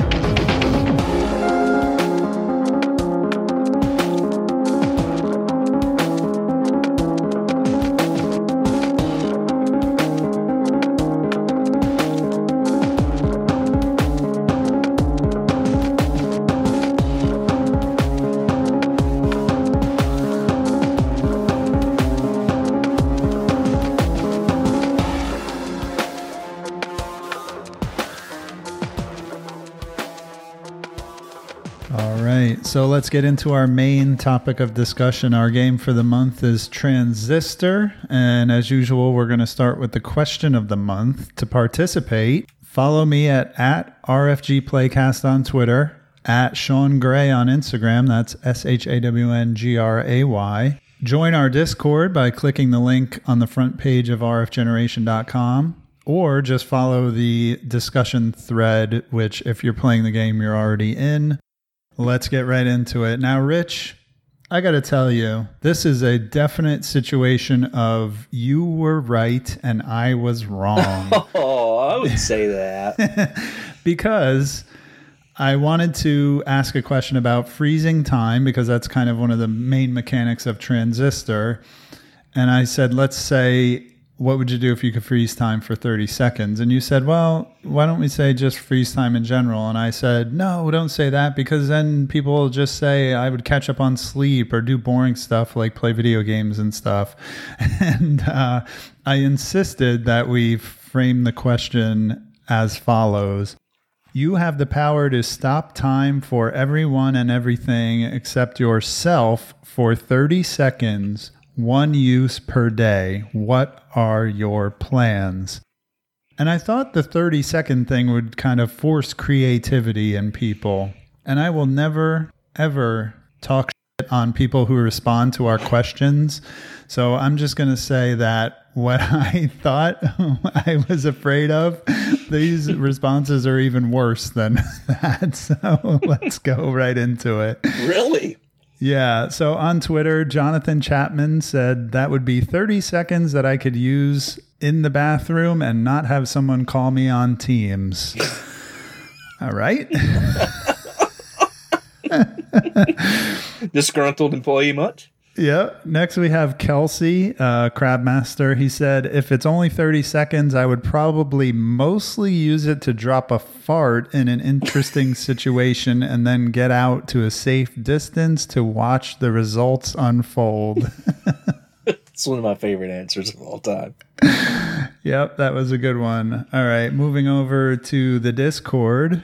We have a very similar answer from Metal Fro. He said potty break. And I said, man, you could do that whenever. And he called me out. He said, true, but there's not much you can do in 30 seconds. Give me 30 minutes and I'll come up with something more interesting. So there's the problem. Engineer Mike, he said he would just enjoy those 30 seconds of quiet. So maybe doing a little mini meditation. I can get with that.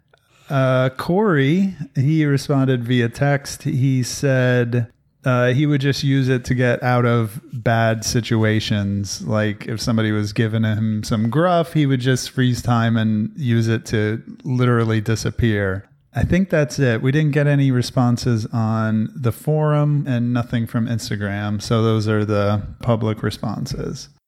Very nice. Yeah. So let me hear yours because I made my bed. I have to lie in it. I'll go last.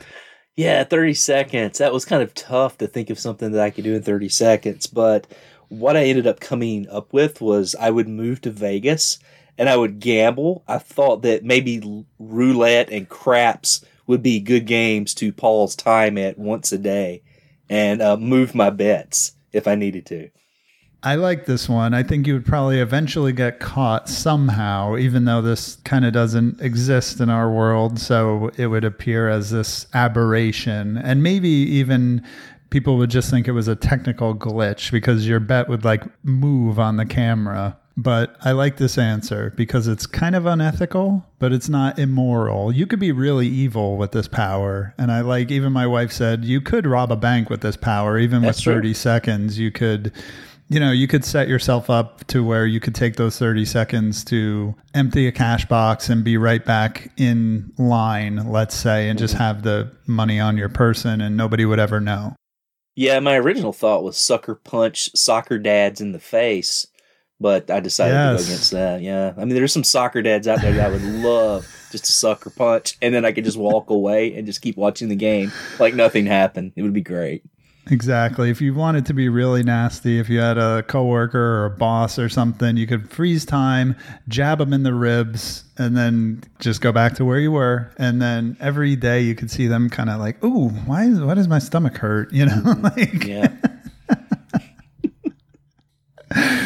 So as for me, I think I would probably use this power to just be kind of a guardian angel, a Casper the Friendly Ghost to people, maybe a friendly vigilante. Like if I saw something going on that I could help someone or prevent something bad from happening, I would freeze time and take care of that. One thing you would have to be kind of careful because freezing time to people who weren't frozen would appear as teleportation or disappearing, which would really freak people out. So you'd have to be very careful or you would be blowing your cover very quickly. So true. That's something to take into account. A lot of risk involved. You could get a costume, though. Yeah. Be a superhero, and then if you freak people out, it would be okay. Exactly. So you could go that route. Yeah, definitely be the Time Avenger and just embrace it and come out with it and approach it that way and not keep it a secret. So you could definitely do that. So again, I appreciate people kind of contributing to what was not a great question. Thank you for helping me out.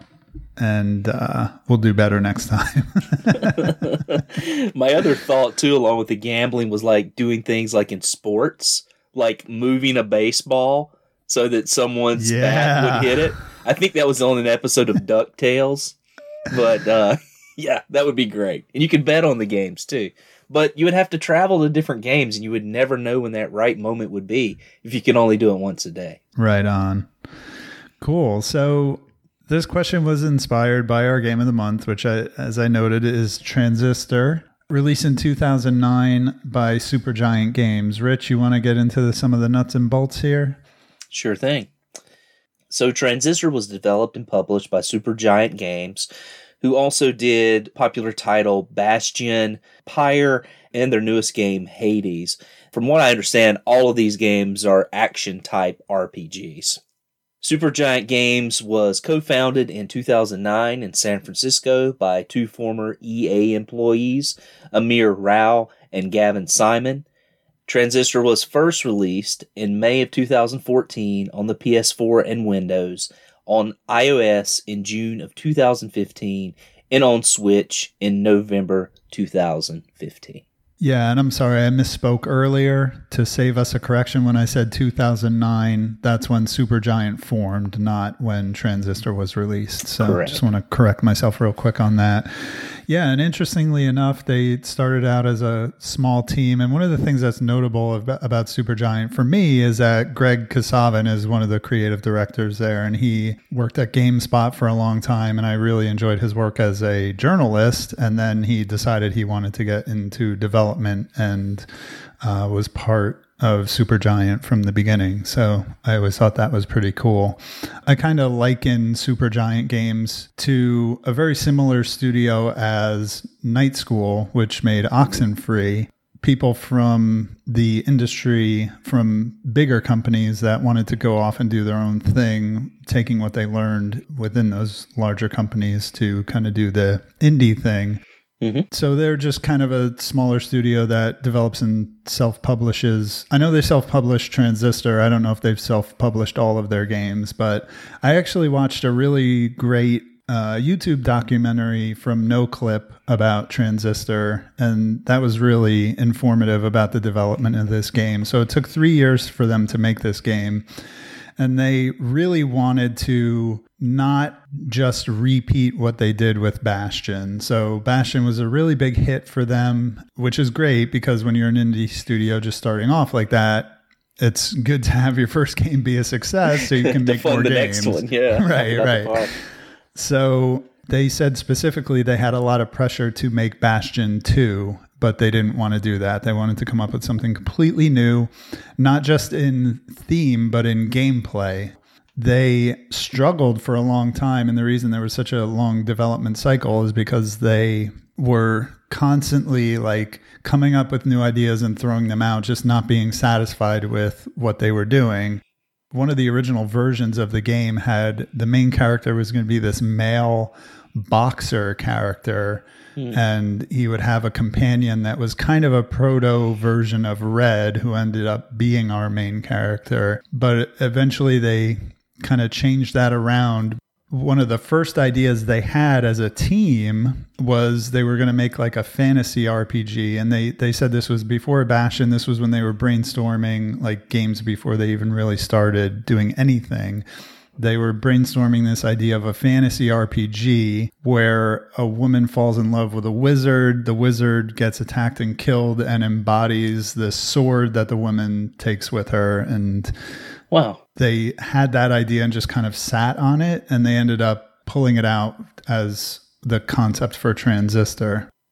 One of the last things I noted was that they described the aesthetic of Transistor, which we'll definitely get into even later with graphics and sound and all that stuff, as Roaring 20s meets cyberpunk. And I think that's a kind of a great way to put it. And we talked about the kind of jazz aesthetic here, but we'll get into that later with the graphics and sound and presentation stuff. But yeah, Supergiant, even though I didn't really love Bastion, I know you liked it. That can be part of our history that we usually talk about. I played Bastion on the Vita, and I liked it. I didn't love it. I didn't hate it. I liked it. But I wasn't like super enthusiastic about playing any of their other titles for this reason. However, I've always been like a cheerleader for them. I just kind of like what they're doing. They're a small crew again, similar to Night School. I'm just kind of rooting for them to do well, if that makes sense. And I like Greg Kasavin, so that's where I'm at. So you liked Bastion, and I really want to hear more about that. I mean, I like Bastion. I thought it was a very clever game. I like the way the world was built and how it would kind of fall around you as you played the game. There's definitely a lot of similarities between Bastion and Transistor, though I think some of those things Transistor does a little better, and I'll probably talk about that as we go. I wouldn't say that I was in love with Bastion. I thought it was a decent game and a good game, but I feel like I probably liked it a little more than you did. I thought some of the leveling up of items and things like that was a little frustrating, these little trials that were inserted into the game. But overall, I liked the concept of it, and I thought it was pretty cool. Awesome. Well, let's get into Transistor then. How about the story? Story in 60 seconds.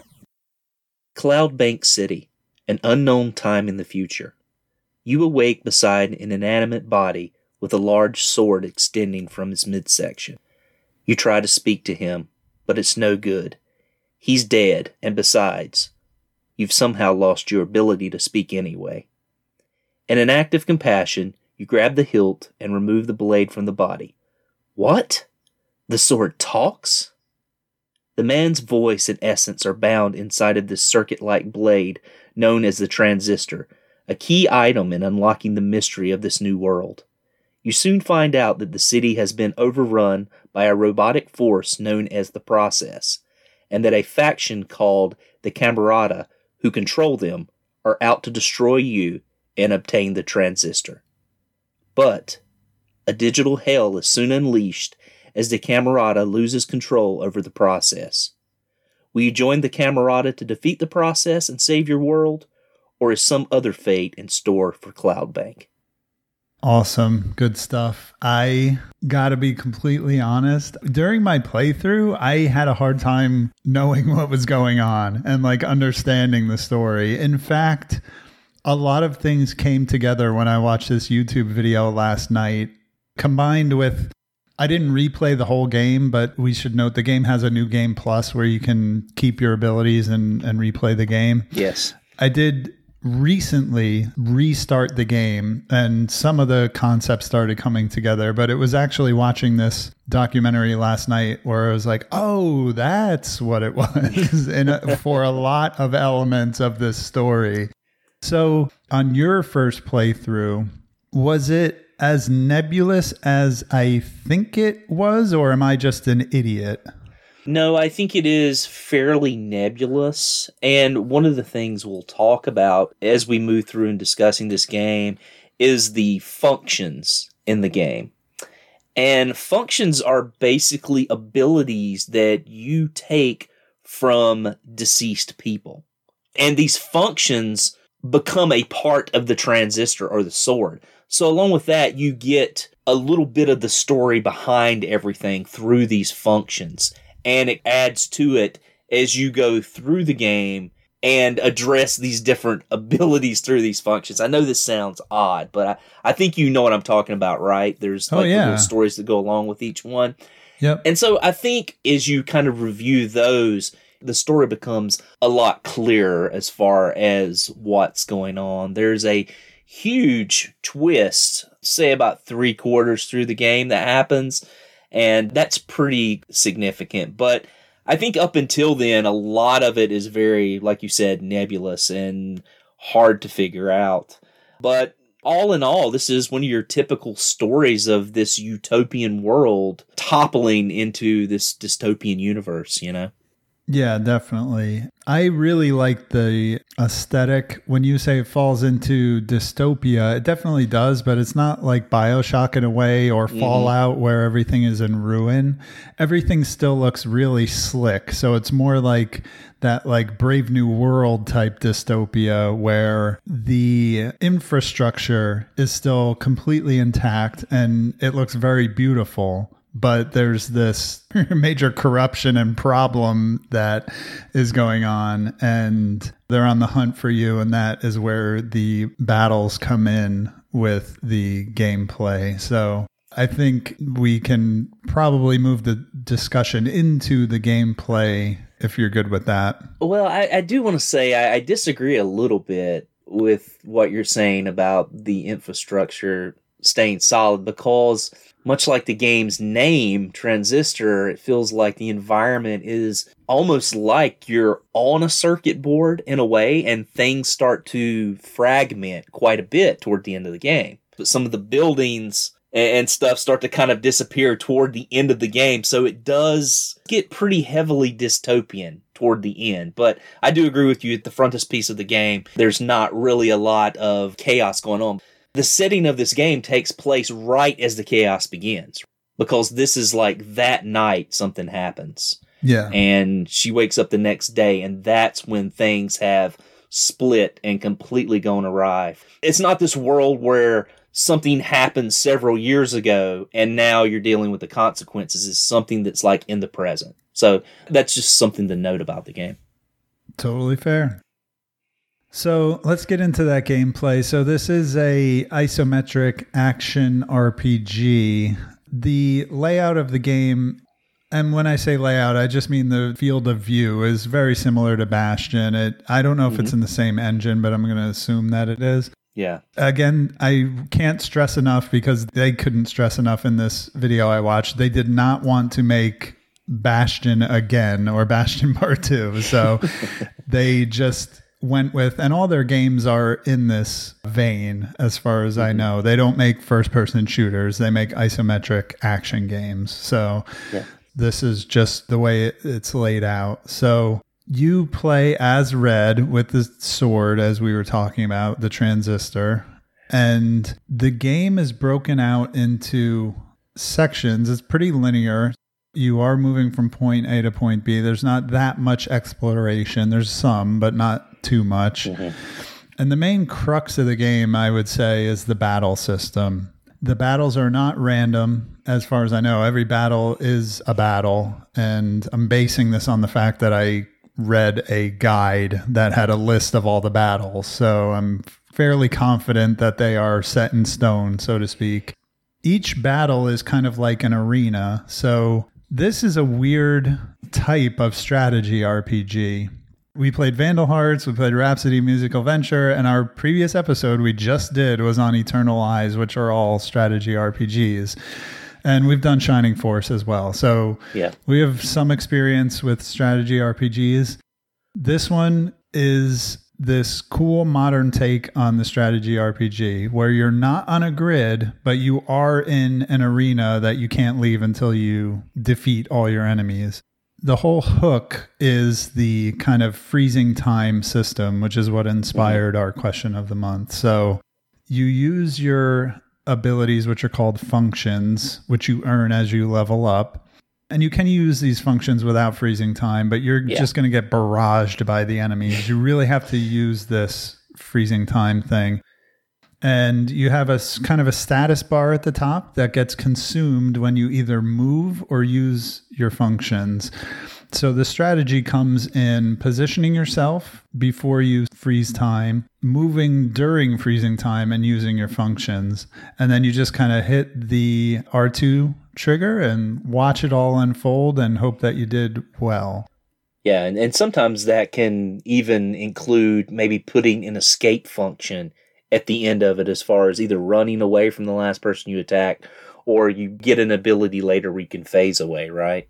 Yeah. So that's the other kind of crux of the whole game, really, is the functions. It's kind of amazing, this system that they made. And it was noted again in this video that there are 3,000 combinations of functions, because what they did was, when you level up, you can choose these functions that are different types of attacks, but that's only the beginning of this system, because each of the 4 face buttons is a main attack. So you can put your functions in those slots, but then each one of those has 2 secondary functions. So you can do all kinds of mixing and matching combinations. Then on top of that, I'll just throw in real quick, and then we can kind of unpack this a little more. You have those passive slots. Yes. So it's kind of amazing. In most RPGs or action games with skill trees, your primary functions are your primary functions, your secondaries are your secondaries, and your passives are your passives, and none between shall they mix. You know what I'm saying? Yeah. But in this game, every function you get can be used anywhere, and it's pretty amazing. I don't want to get too excited, but I think this is one of the things that really makes this game special is that they figured out a way to do this and have it mostly be interesting. Look, some combos are duds and they don't work that well, but that's part of the fun, is experimenting with these things and trying different things. I'm pretty high on this system, Rich. What about you? Yeah, in contrast to what we played last month in Eternal Eyes, where we would get a magic ability and say, same as other ability. Mm-hmm. This is completely different from that. And I think one thing that the developers do well is they lay out each ability. They lay out its equipped ability, its secondary ability, and its passive ability so that you can maneuver things around and decide what you like. And it's really neat. All the options that you have as far as structuring your attacks and structuring your defensive abilities in this game. And so I do like that a lot. You were talking about the game earlier and how you have this field of play in this area that you are restricted to move through during combat. Mm-hmm. It reminds me a little bit of Parasite Eve. Oh, yeah. Yeah, and the fact that it is that real-time action RPG, but I would say that this has a much, much more complex system. I am very, very high on Parasite Eve. I love that game. It's one of my top games of all time. So it's going to be interesting to hear what my final thoughts are on this when we get there. Awesome. So I will just kind of throw in a couple other tidbits about this system. When you level up, it usually puts you through a series of choices where you can choose the function. Some of these slots are locked in the beginning of the game. So, for example, you can't just add secondary functions to everything right away. You have to earn those as you level up and choose them. Also, the overall number of functions you can use over those three categories has a total cap. So, at times when you level up, you're going to want to add your, let's say, gross total of functions has a cap. So you want to add to that when you level up sometimes. The other system is called limiters. The developers said they wanted to make this kind of a customizable difficulty with a little more depth than, easy, medium, hard. They want you to be able to play the game in a way that you can make it more difficult for yourself with some kind of reward for doing so. So limiters are things like enemies have extra shield, but you'll get extra EXP when you defeat them and stuff like that. And you can stack these up on top of each other to make the game really brutal. I played around with the limiters a little bit, but as you can probably imagine, I'm not into making games harder on myself. So I did like that the option was there, but I tended not to use them too much. And it sounds like you're kind of with me there. Yeah, the limiters were an interesting system of risk versus reward, right? Oh, yeah. So you could go at a higher risk and make the game more difficult and be rewarded for doing that. And as far as gaining certain bonuses in the game, I don't know if there's different endings or anything like that due to limiters, and didn't really look into it that much. But, that's something would be possibly pretty cool if they decided that they wanted to do that, in a later game that they make. One of the other things that I thought was interesting about the functions that you were talking about were in terms of your health. You definitely had a health bar in this game, and when that would go all the way down, what would happen is it would activate your time, first of all, right? Mm-hmm. So it would stop time, and then you could set up your attack and make that attack. However, after that was over with, if you got hit again, you lost one of your functions. And I don't know if this was random or how they went about doing this as far as what attack you were using the most. Is that what they were taking away? Or, if there was just some order in that. But, you could have up to 3 attacks, and each time you quote unquote died or your health ran out, you would lose a function until you were down to 0 functions. And that's when you would ultimately have to start over at the last checkpoint. Yeah. So they said they would take away the strongest function, and I'm not exactly how they quantify that. Maybe attack power, but that's what they noted. And also they implemented this system as a way to kind of force experimentation, because they said, I forget what the statistic was, but they said like 90% of people will tend to kind of settle into a comfort zone and just stick with a loadout for the whole game. So they said this was a way to kind of nudge people into experimentation. If you're using one main attack and it's going to be something you kind of lean on because it's your strongest attack, when you end up getting KO'd, you don't get KO'd, you lose that function. It's like the last stand in Call of Duty. You can still try to get out of the situation. You know what I mean? Yeah, I screwed myself over several times by not having a super strong secondary or third attack, relying on that one heavy attack. And so, I suffered a little bit through some parts of the game. Yeah, this makes the beginning of the game a little bit more challenging because you don't have as many functions to choose from. So in the battles themselves, the enemies were kind of designed to be sci-fi, but like smooth sci-fi. The art director, Gen Z, she didn't want it to be overcomplicated. So there's a purposeful simplicity to the enemy design. Also, the devs talked about, with the time freezing system and all the functionality of the functions, let's say, they were able to make the enemies way more aggressive than you would normally see in a action RPG. That's one of the reasons I said, even though you can use your functions without freezing time, if you just run around and try and hack and slash, you're not going to have a good time. So, and that is because the enemies tend to be pretty aggressive. So I thought that was very interesting. Yeah, absolutely. And I know you have a problem with killing dogs in games. I had no problem killing the dogs in these games. Good Lord. They drove me nuts, man. Yeah, they were pretty rough. The other enemy that I really hated was the hare. I forget what the enemy was called, but it was like those predator looking dudes, and they had these hair things that would come at you, and they took away a ton of life if they hit you.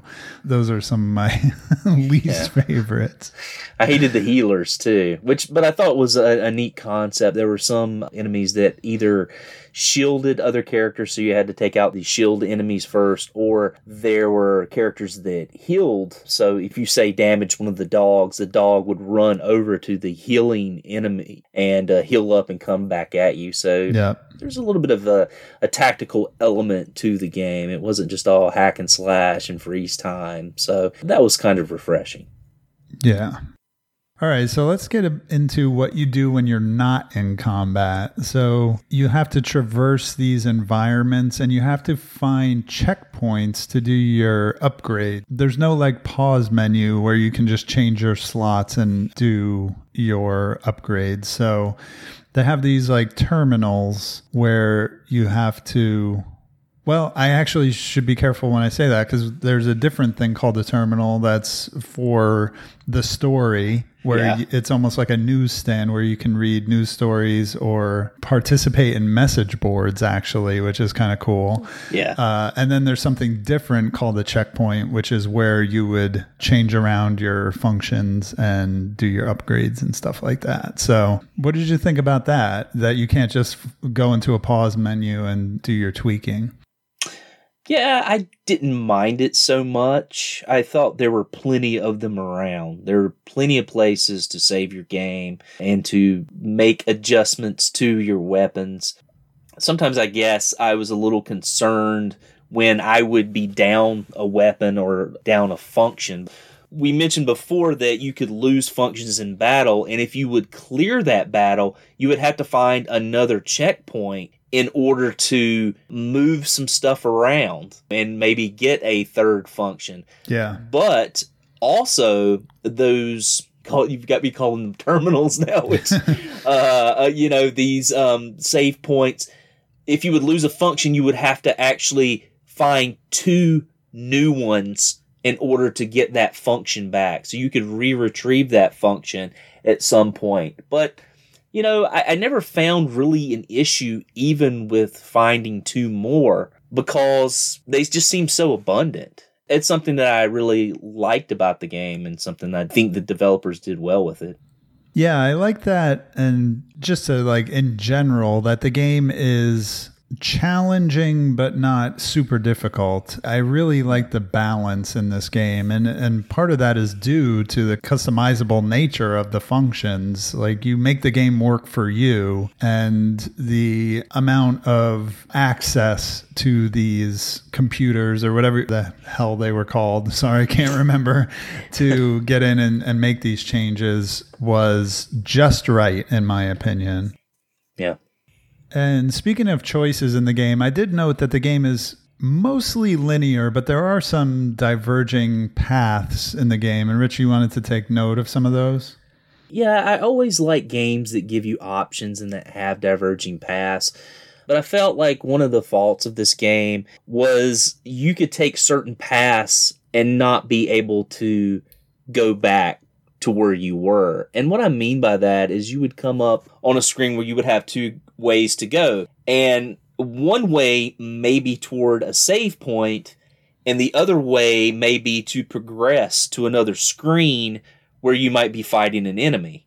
And so if you went to that other screen, you might not be able to go back, especially with certain areas where I think there's one area where you have to cross a canal or something like that. There definitely were spots where you couldn't go back. And so I felt like, oh my gosh, if I make the wrong choice, then I might miss out on upgrading one of my functions, Yeah, I can see that. I don't think I found this to be a huge problem, so I'm glad you're bringing it up this way. Yeah. Yeah, I don't know any other way to say it except I don't think I really ran into that. So that's very interesting. Yeah, and I don't know if there was some way that the game would let you know, hey, you can't come back to this spot, or you need to go into this portion of the game first. Like if it was a building or something, you would definitely want to go inside that small building because there would be something in there before going to maybe a path that looks like it's going off the screen. But I felt like I missed out on some of the game because of that, and I was rather disappointed in that aspect. Fair enough. You just actually reminded me of something before we get out of the gameplay discussion, is those little oasis areas that have the little beach. Forgive me, because these did have a name and I forget, but they had little challenge rooms in them that you could do. And I think one of the reasons we almost forgot about this is because I know neither one of us really did a lot of these, but they appear a few times throughout the game, where you go into this room and it's like this beach and there's a tree and doors as you go up the tree, and you can go into them and do challenge battles to gain extra upgrades or just extra EXP or whatever. Honestly, all you get is music. I don't remember getting anything other than that. You get musical tracks for completing these levels. Oh, okay. Access to them at any point that you want in the game. And I tried to do some research to see if there was any sort of benefit for finishing them all, and I could not find any information on that or where there was some sort of benefit in the game. And so I did probably about 3 of each of those challenges, and I was like, screw this, man. This is just like a time sink. And probably why I forgot to put it here on the outline is because it just seems so useless. I will say one thing I liked about this area, the hounds that you mentioned before, one of your functions is that you have one of those. And when you go into these rooms, he's running around, and you can play with a beach ball with him and kind of knock it around, and he'll chase after it. So I thought that was kind of cute. Of course.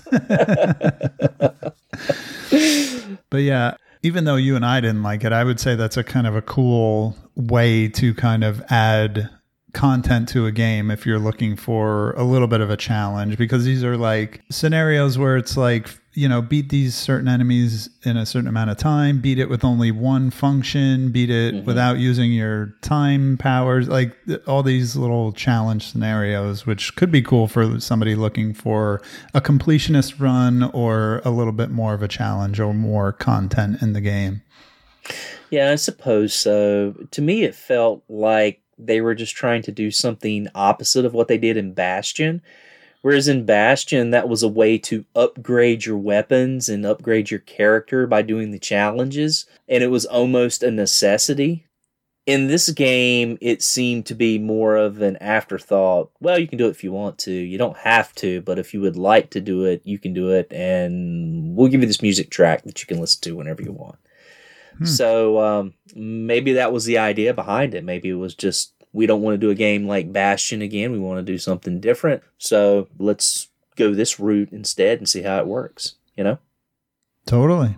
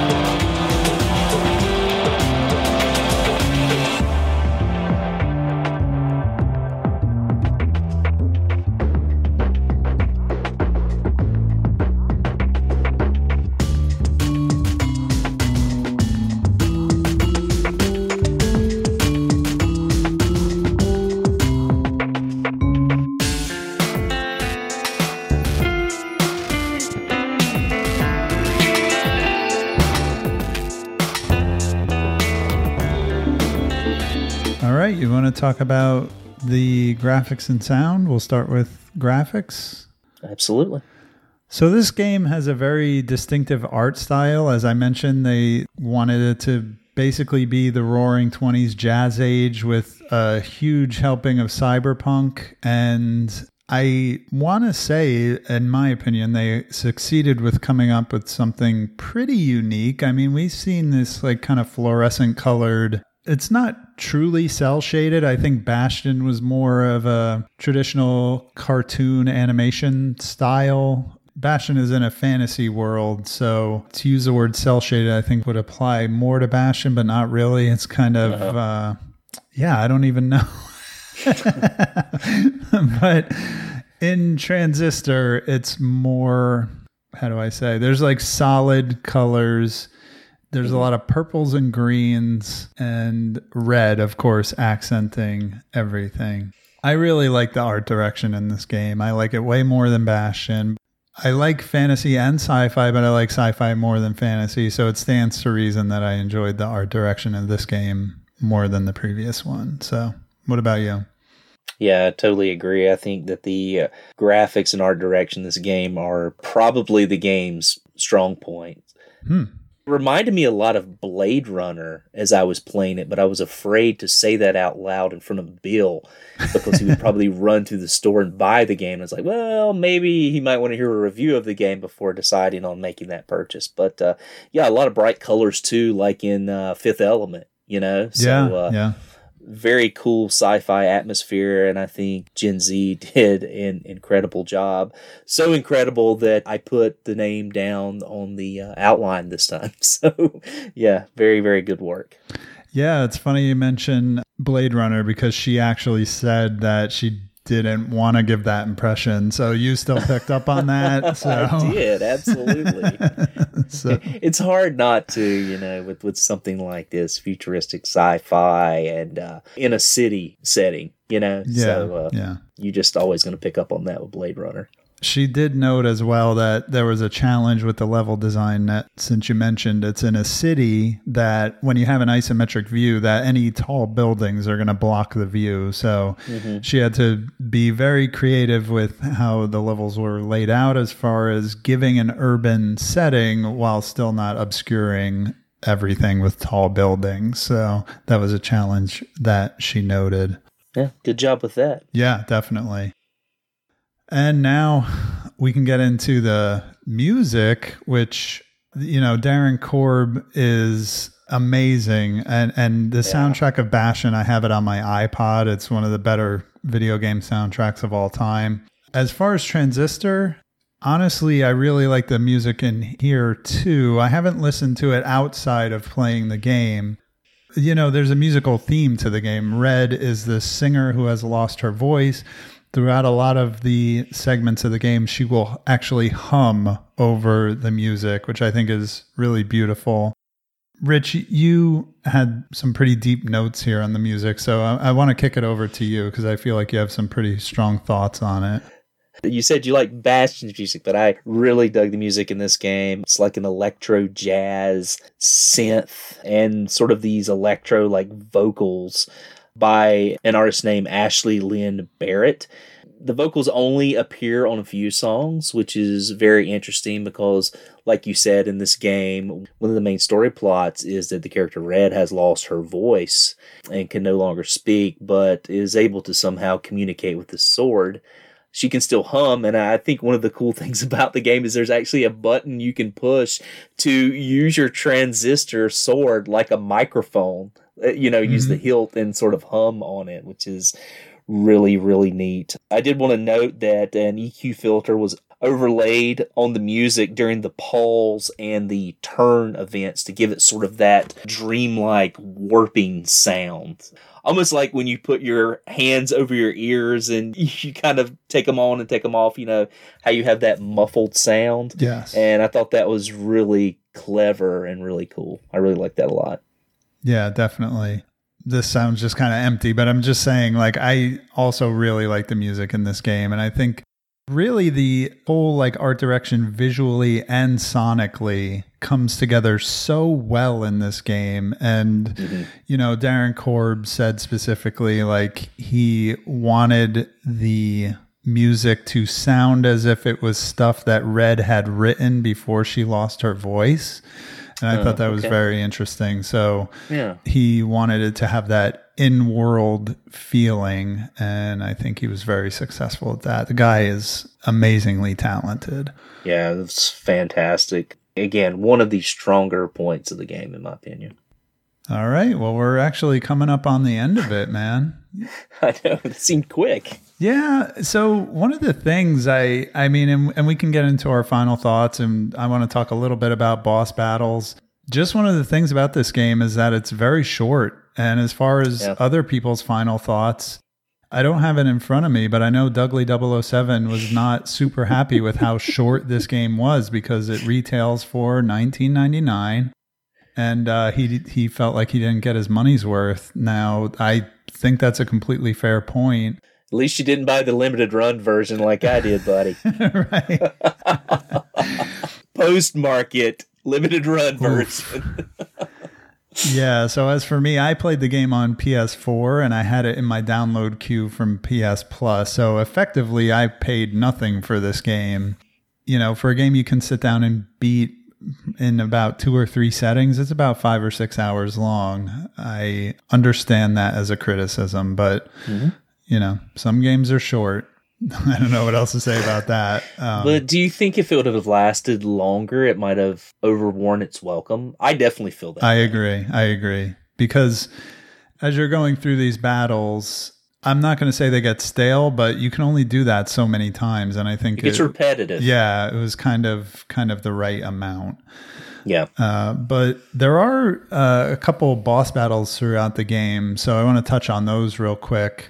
There are 3 major boss battles. One is with this other woman singer, and maybe Rich, if you can help me refresh my memory, because I completed this game about 2 months ago.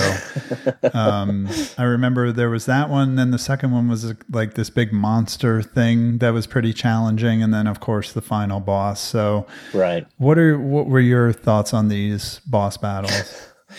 Well, the final boss battle really throws you for a loop, dude. Yeah. But I really like the other 2. The lady you're talking about, the other singer, she was a member of The Process. And so you fight her, and you kind of get this feeling like you're going to fight all 4 members of the process. You know, this is going to be one of these typical games where there's like 4 in a group, or like Eternal Eyes was, where you knew you were going to fight all these other characters at some point.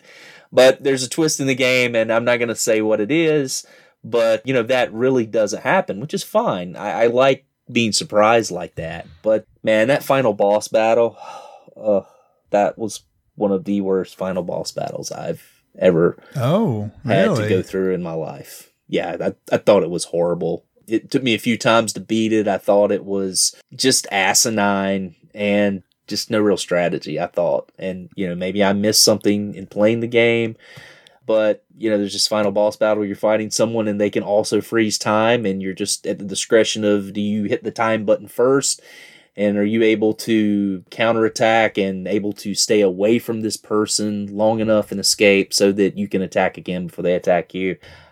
I thought it was bland. I thought it took away from the game, and that graphically it's completely different. It gives the game an entirely different look. I believe, and I may be wrong about this, Sean, but it goes away from that isometric view into a flatter view. But it completely changes the makeup of the game, and I was not a fan of it. Sounds like you might have been.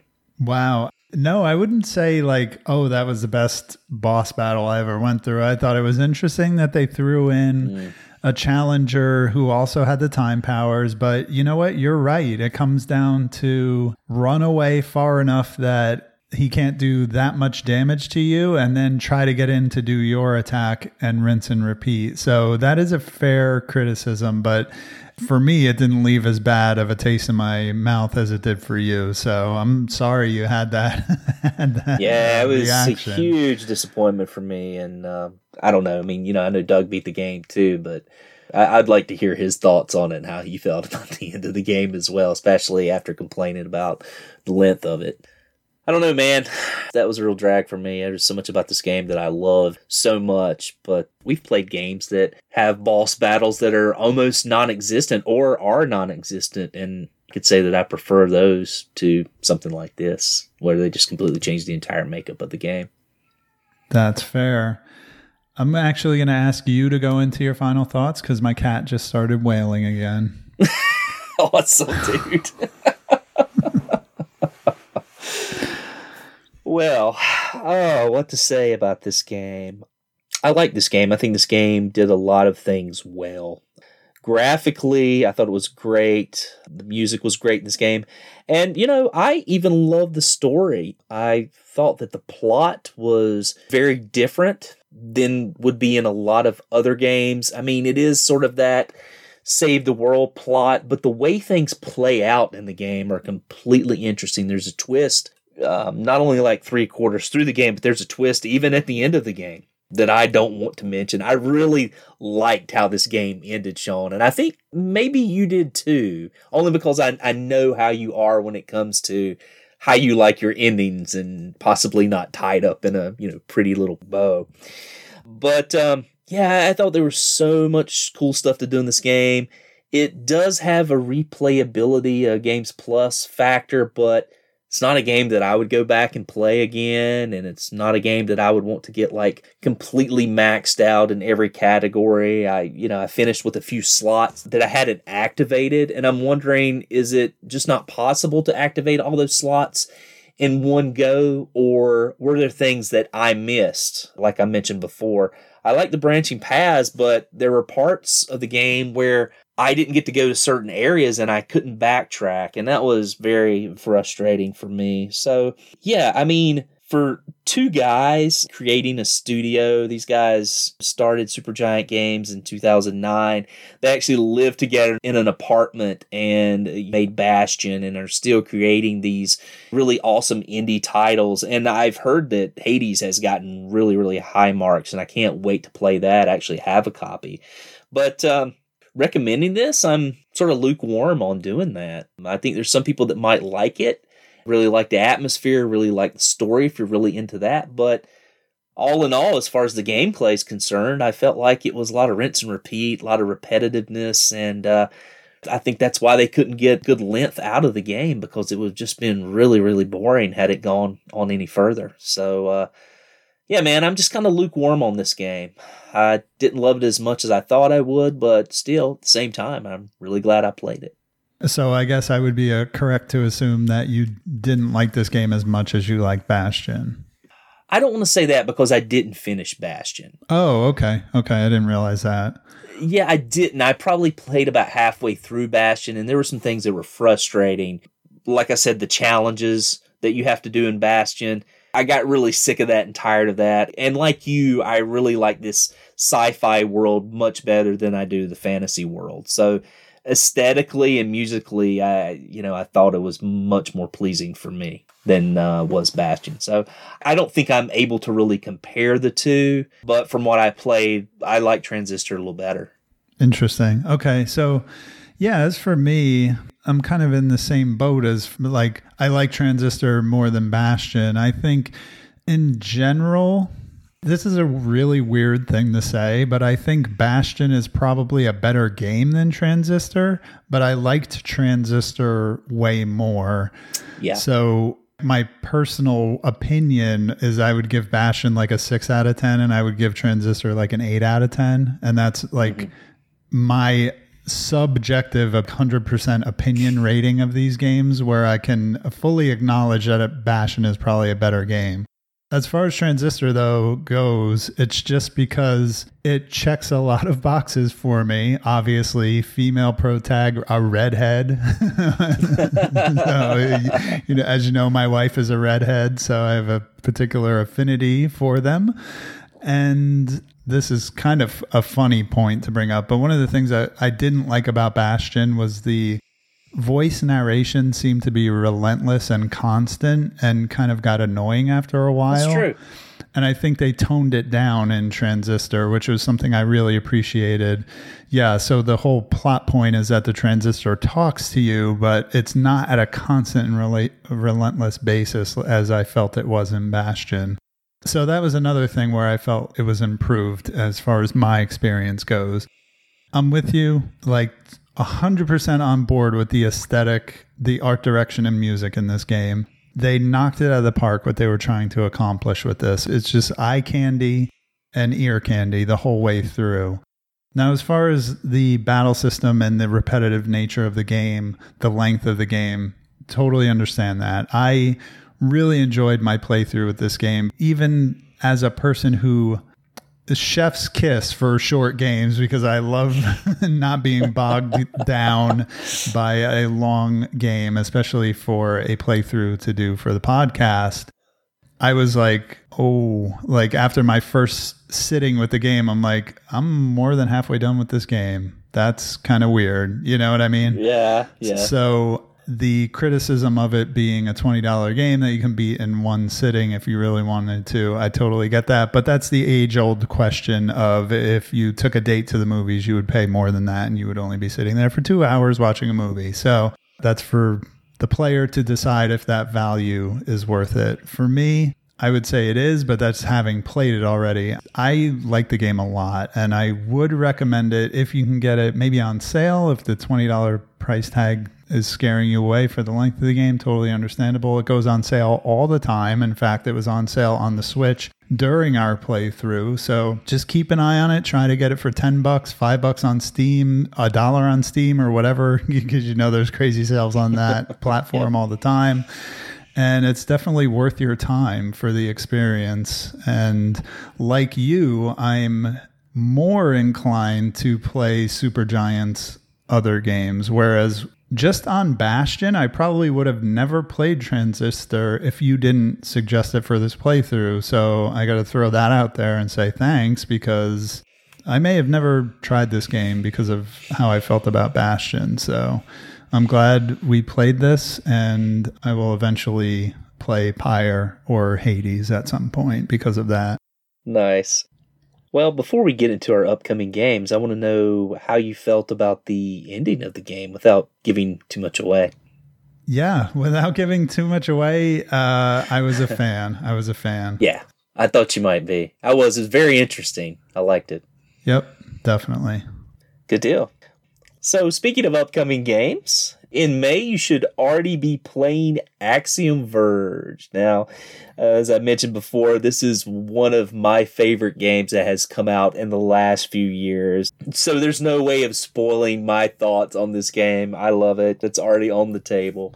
It's a Metroidvania type game, and I think if you love Super Metroid or any of the Metroid series and you also love the Castlevania Symphony of the Night like games, you're going to really, really dig this game. It's got that sci-fi atmosphere that Sean and I love so much, and a really, really quirky story. So if you haven't played this one, I definitely invite you to play it.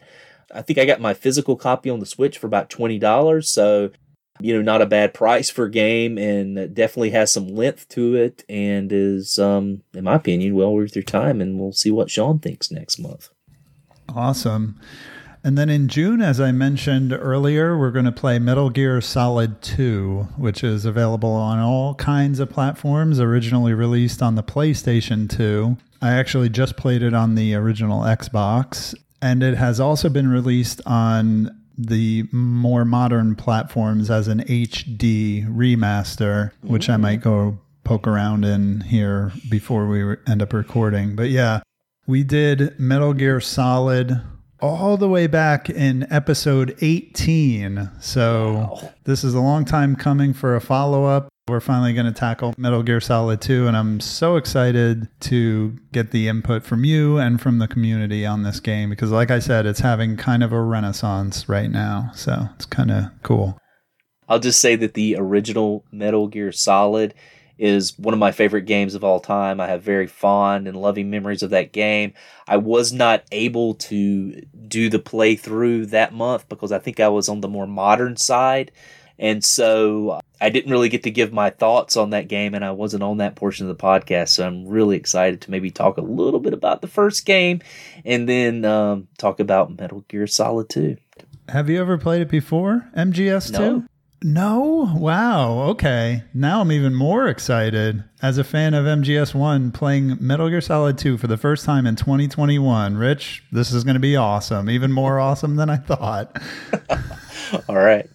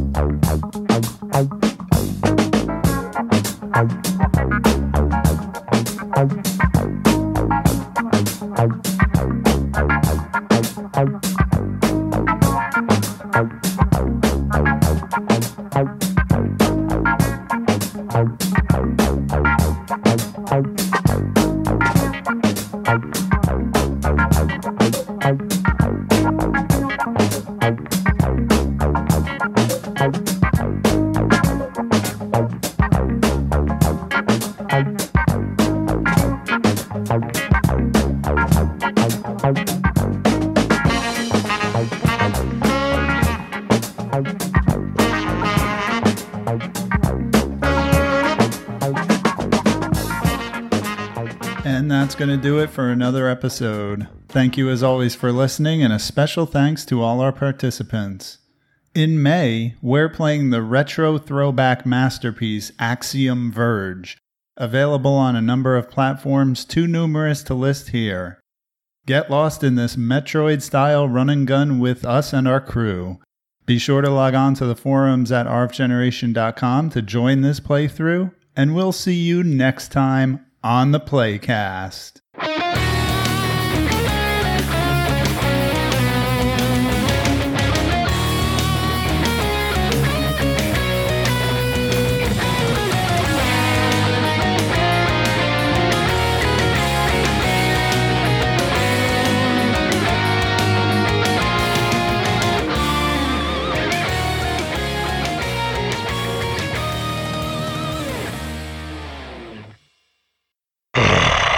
fresh meat. Basketball. Bow. Blah blah bling blamage.